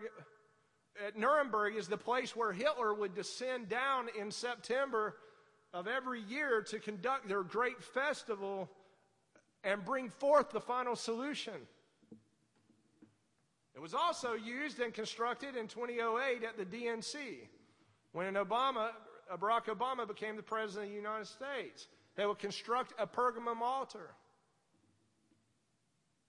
There's other events related to that altar, but suffice it to say that unless a Melchizedek order had overcome Satan's throne, we never would have been whole, because the MZO and the NWO will go head to head in the end of the hour. And we know who's already won this victory. Our King. Jesus would have us pledge loyalty to him, right? And we would be challenged. And you may be challenged daily in your life. That Balaam and the way of Balak would not get into us. I believe that when you overcome, you overcome. I don't believe you got to go re-overcome. I'm not like that. I believe when the Lord does something in the human soul, it's done. Now that I have my context laid,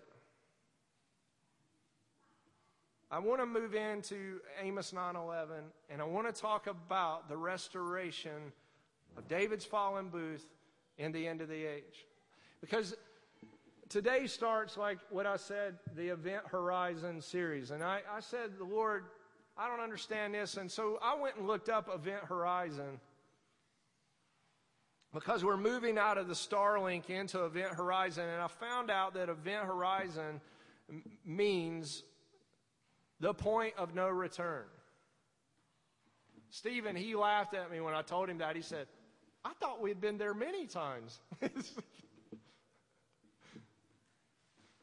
You know how it feels sometimes when you feel like you've run the gamut for the Lord and jumped the verge, that you forged ahead and leapt off into non-space, into the uncreated God again. And then the Lord finally says, okay, now, you thought that was, you thought that was like really leaning in. No, you thought you really trusted me. No. Come again. Okay. Oh, you thought that was when you really trusted me. You're like, no, I remember that time when I went all in for the Lord. And he's like, well, sorta. I mean, you sorta did. But I see some other stuff that challenging your loyalty to me. I can see it. The devil can too. And all his imps. Let's run another check on you. Right? And then you finally get to Event Horizon. Okay, you finally hit the point of no return. I was kind of excited about it. You know, because this is where we walk on water and fly. Because it's like, what else are you going to do? And so I was sitting on the edge of my bed, and I was praying. I said, Lord, And this is before the whole understanding of the Starlink came together. It was before last Sunday's event. I'm sitting down and I said, Lord, I really need to understand. I'd like to understand what's going on in this end hour.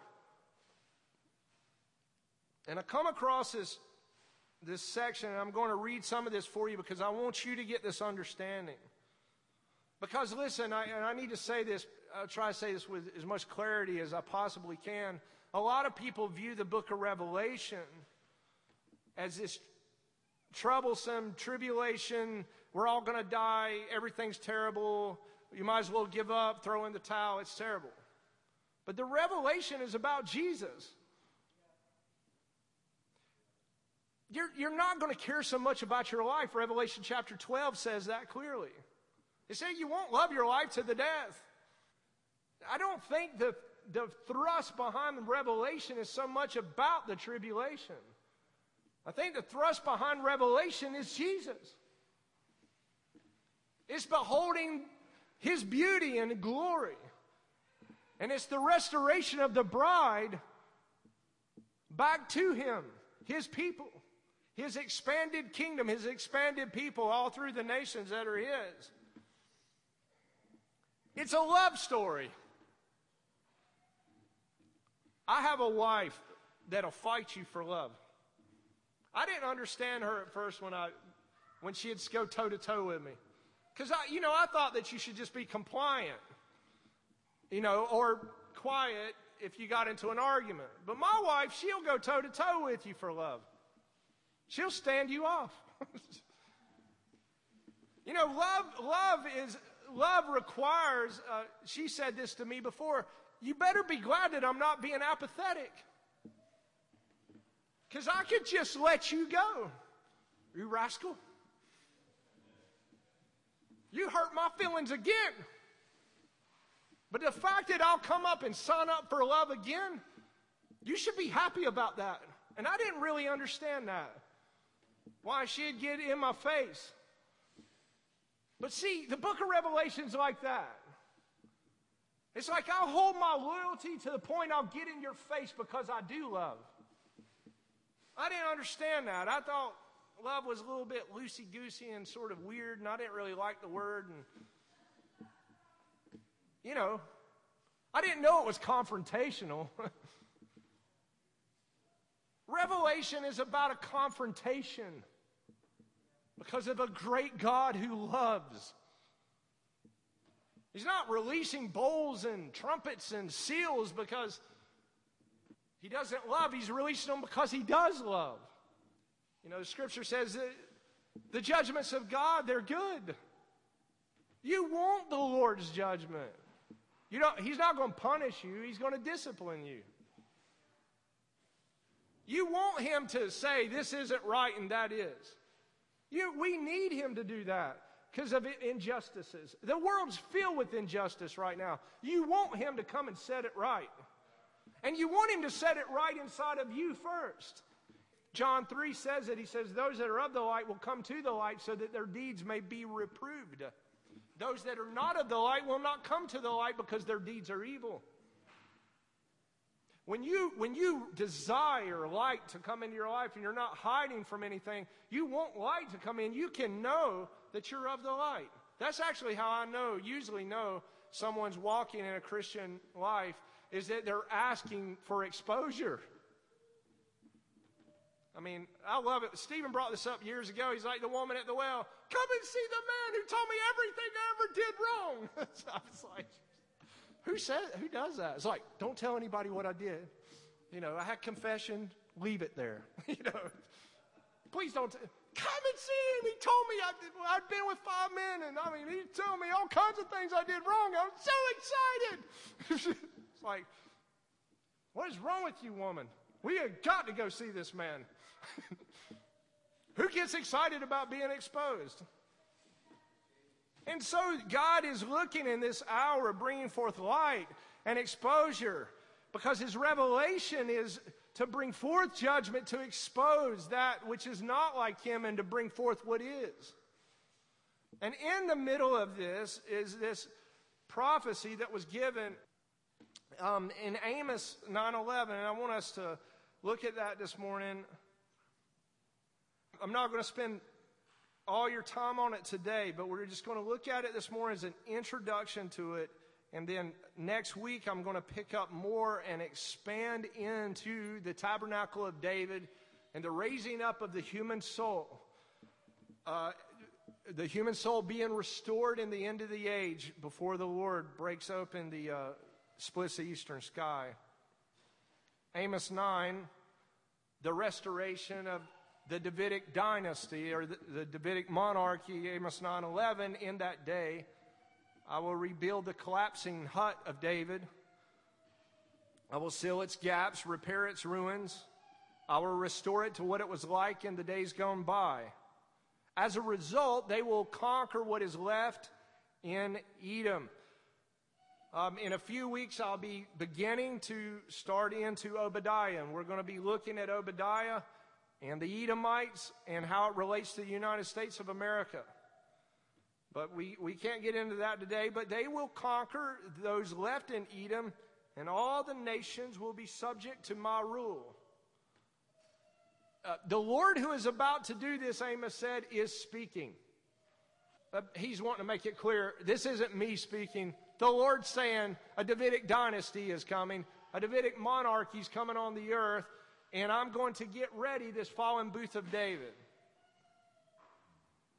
To be sure of this, the time is coming, says the Lord, that the plowman will catch up to the reaper, and the one who stomps the grapes will overtake the planter. Juice will run down the slopes, and it will flow on all the hillsides. And I will bring back my people Israel, and they will rebuild the cities that were left in rubble. They will settle down. They will plant vineyards and drink the wine they produce, and they will grow orchards and eat the fruit they produce. I will plant them in the land, and listen, they will never again be uprooted from the land I've given them, says the Lord your God.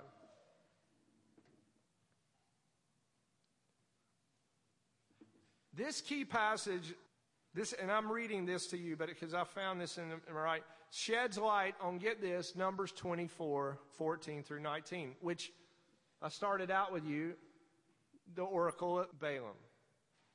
So Amos's prophetic ministry took place in the middle of the 8th century BC. If Moses wrote Torah about 1400 BC, then Amos wrote about 6.5 centuries later. So his perspective, and this is really important that you hear this, was decidedly post-Davidic. Why is that important?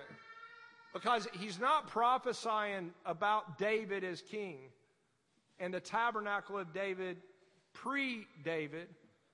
He's prophesying about something that will happen post-David.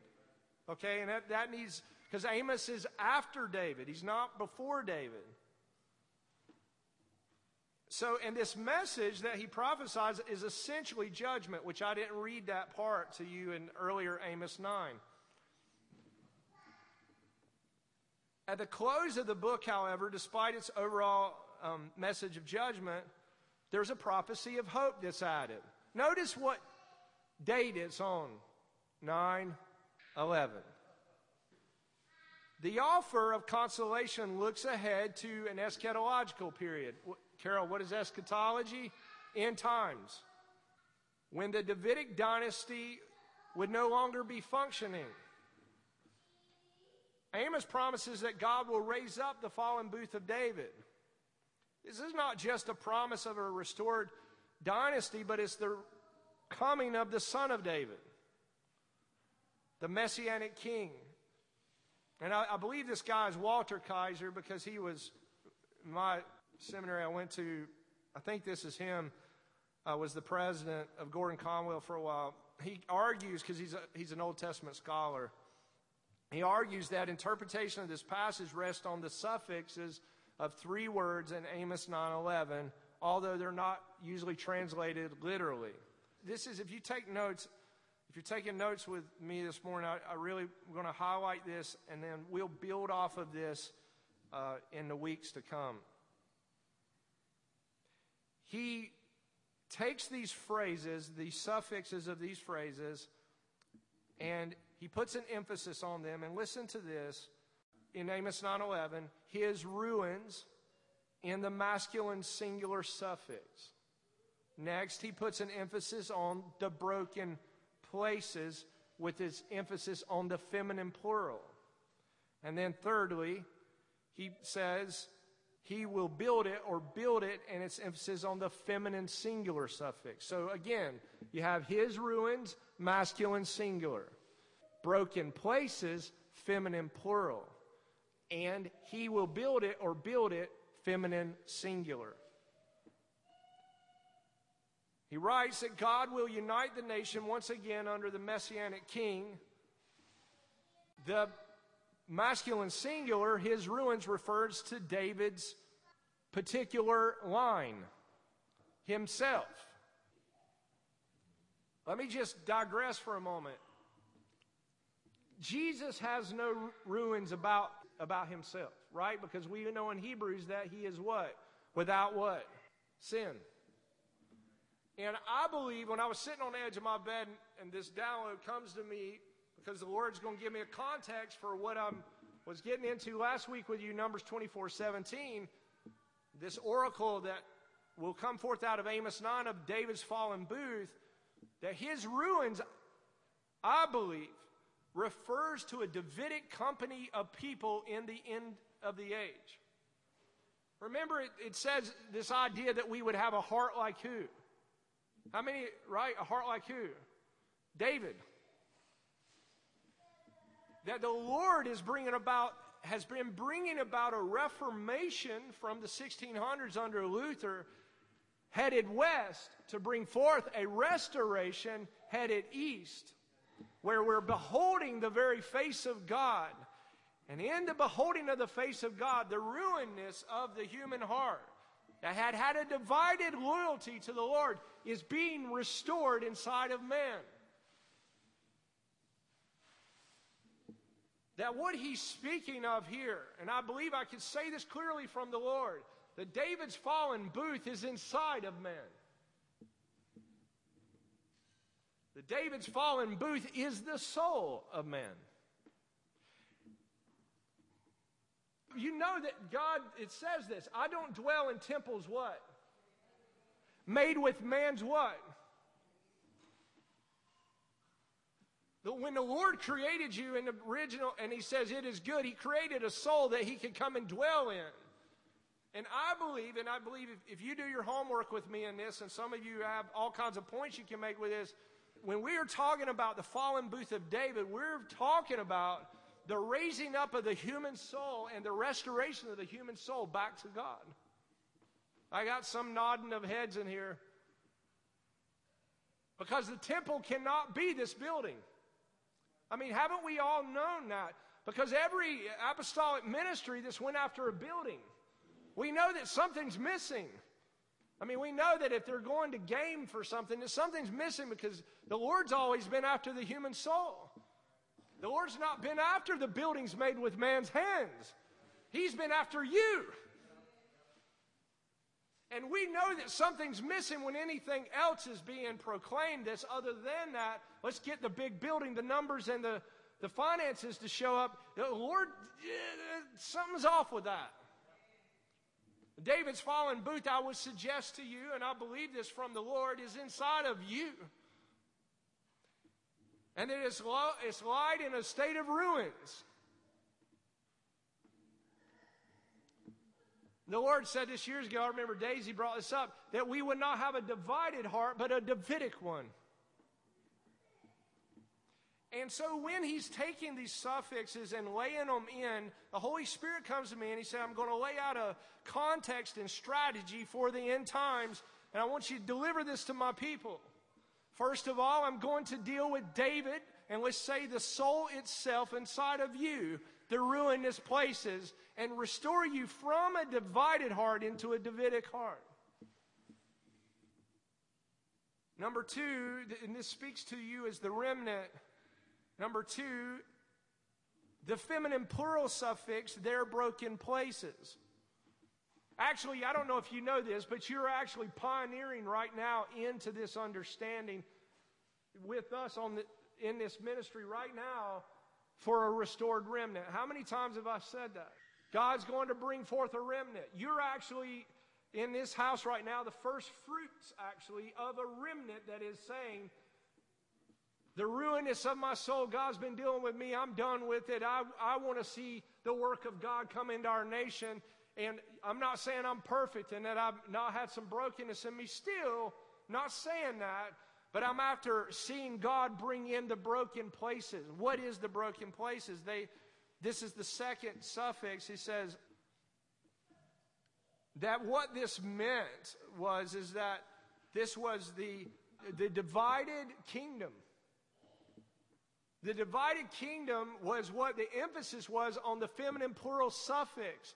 And remember, and I've been trying to say this, and I did, how Rehoboam and Jeroboam split after Solomon. There's that divided kingdom in this nation today and the nations of the world. And Stephen, you come on forward, but the Lord's raising up a company that will advance in first, like you, who have been dealt with by the Lord, maybe some of us severely, from the ruinness of our life and been brought together so God could unite a remnant, both the scepter and the birthright, both Judah and Israel, and bring forth a covenant loyal people to himself. Let's stand together.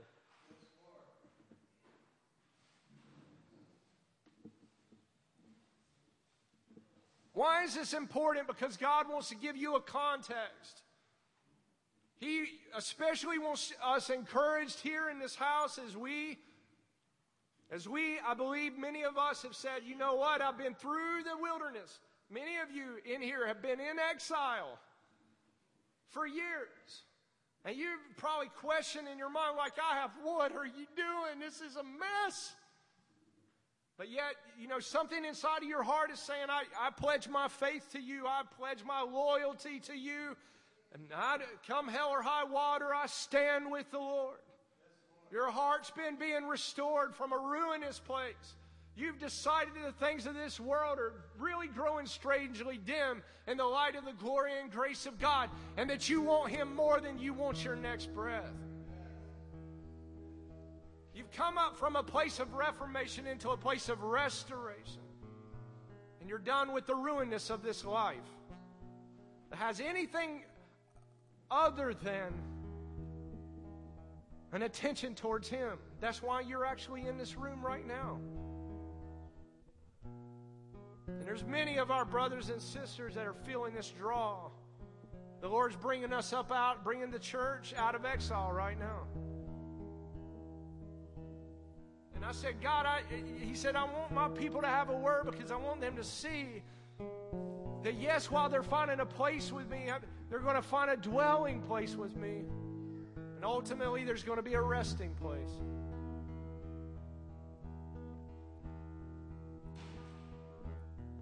AI's over, folks. No more adulterated and idolatrous heart. No more trying to get your beauty and affection from your own image or your own likeness. No more of that. The ruins of AI have shown us all that is worthless, and it's not worth it, that He is. And yet we need a context because, and I especially is like, I need a context. He's like, I'm going to raise up the fallen booth in this last hour, and I'm going to bring my people into a place of dwelling with me.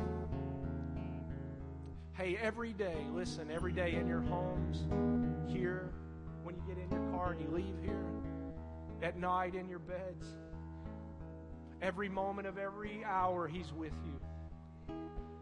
Uninterrupted communion with the Father and the Son, the Holy Spirit. Uninterrupted. Yeah, but I've been getting interrupted. Okay, turn your eyes back towards Him. I keep getting interrupted. Turn your eyes back towards Him. I keep forgetting. What does the psalmist say? Something about take my right hand or something if I forget Jerusalem? Like if I'm going to forget you, Lord, take the thing away from me that causes me to forget. Because I want you. I've heard this in y'all's voices because you've said these kind of things to me. I don't care about that. I'm in the middle of doing that, but that's not where my heart is. I don't set my affection on that anymore, man. I learned. That's not where my affection is. My affection's on Him. You know what? You've been recovered from a place of ruins. But listen, in this hour, the Lord wants to take the broken places of a divided people that are divided all in this nation, divided all in the nations right now, and bring us together and make us a family. You're a royal family. You're a holy priesthood. He's going to do what He says He's going to do. Hey, the plowman's going to overtake the reaper. God will prosper His people and take care of you.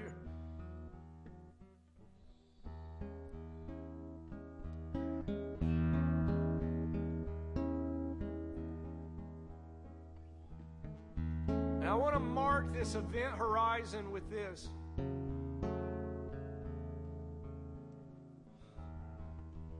Lord, we speak even right now that You would repair the broken places. I pray that this division has been in Your family. I pray that You would heal the division, Lord.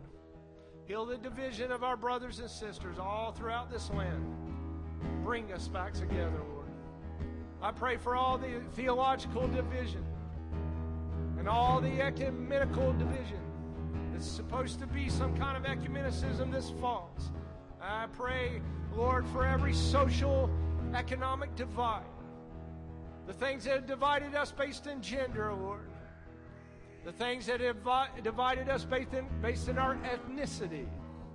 I pray this morning, Lord, that You will heal the broken places. And all of us globally, Lord, begin to worship You as the rightful sovereign ruler and king. Start with it right now, Lord, as You've been dealing with these 7 churches and overcoming in our hearts, Lord. Thank You for this First Fruits people, Lord, this First Fruits pioneering company that are marked by You right here, right now, in the end of this age, Lord. We pray that You would raise up the end-time ministries, Lord, that are dovetailing into from the last days ministries. Now raise up Your end-time ministries all over the globe, Lord. Raise them up that burn for love. Will not let go, Lord. Hold the line for You. No more divided heart, but a Davidic people, a Davidic company. A heart like David. And yea, a heart like You, Lord, the great Son of David, our King. Install that heart in us, Lord. You, the faithful witness. You're the faithful witness. Well, let's come together. We'll have communion together.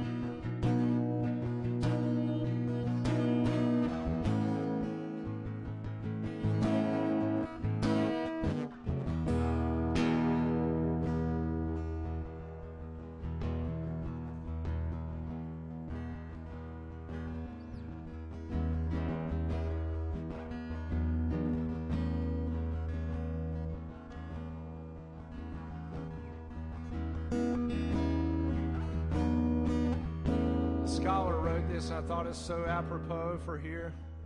What he wrote, God will raise up from the ashes. I mean, they wrote this. I didn't write it. And now you just kind of hit me right here where we're at. Asheville, North Carolina, that he would raise up from the ashes of destruction the new David, even Christ, the Messiah.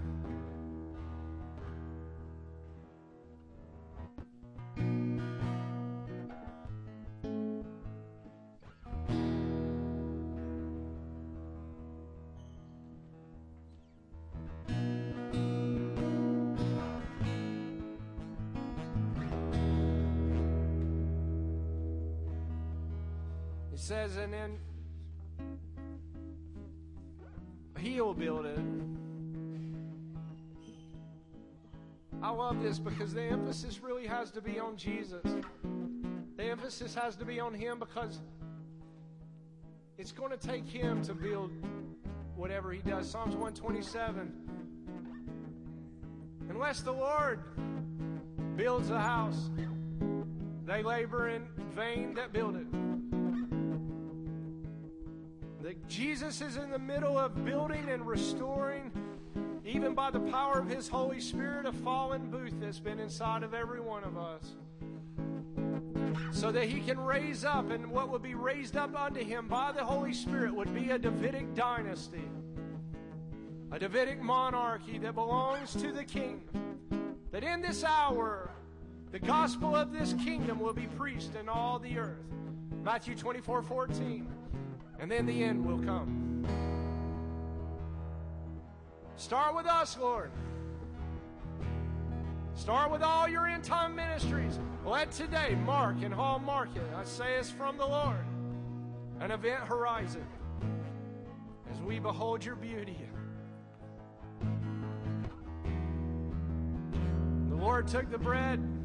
He broke it and He said, "This is my body. Which is broken for you. Do this in remembrance of me."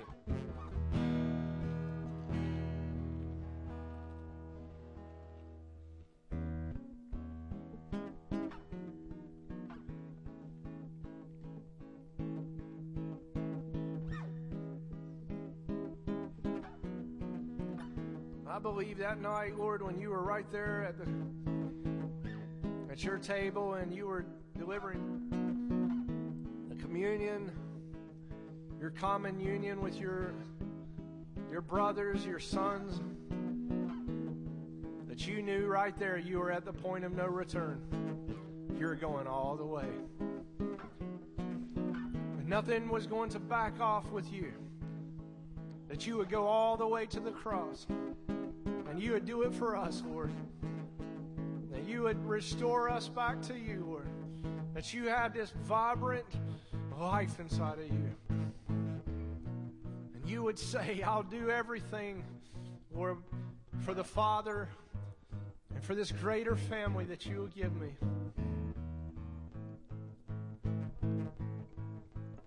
And you took the cup and He said, "This is the cup of the new covenant. Behold, I make all things new, which is poured out for you. Do this in remembrance of me."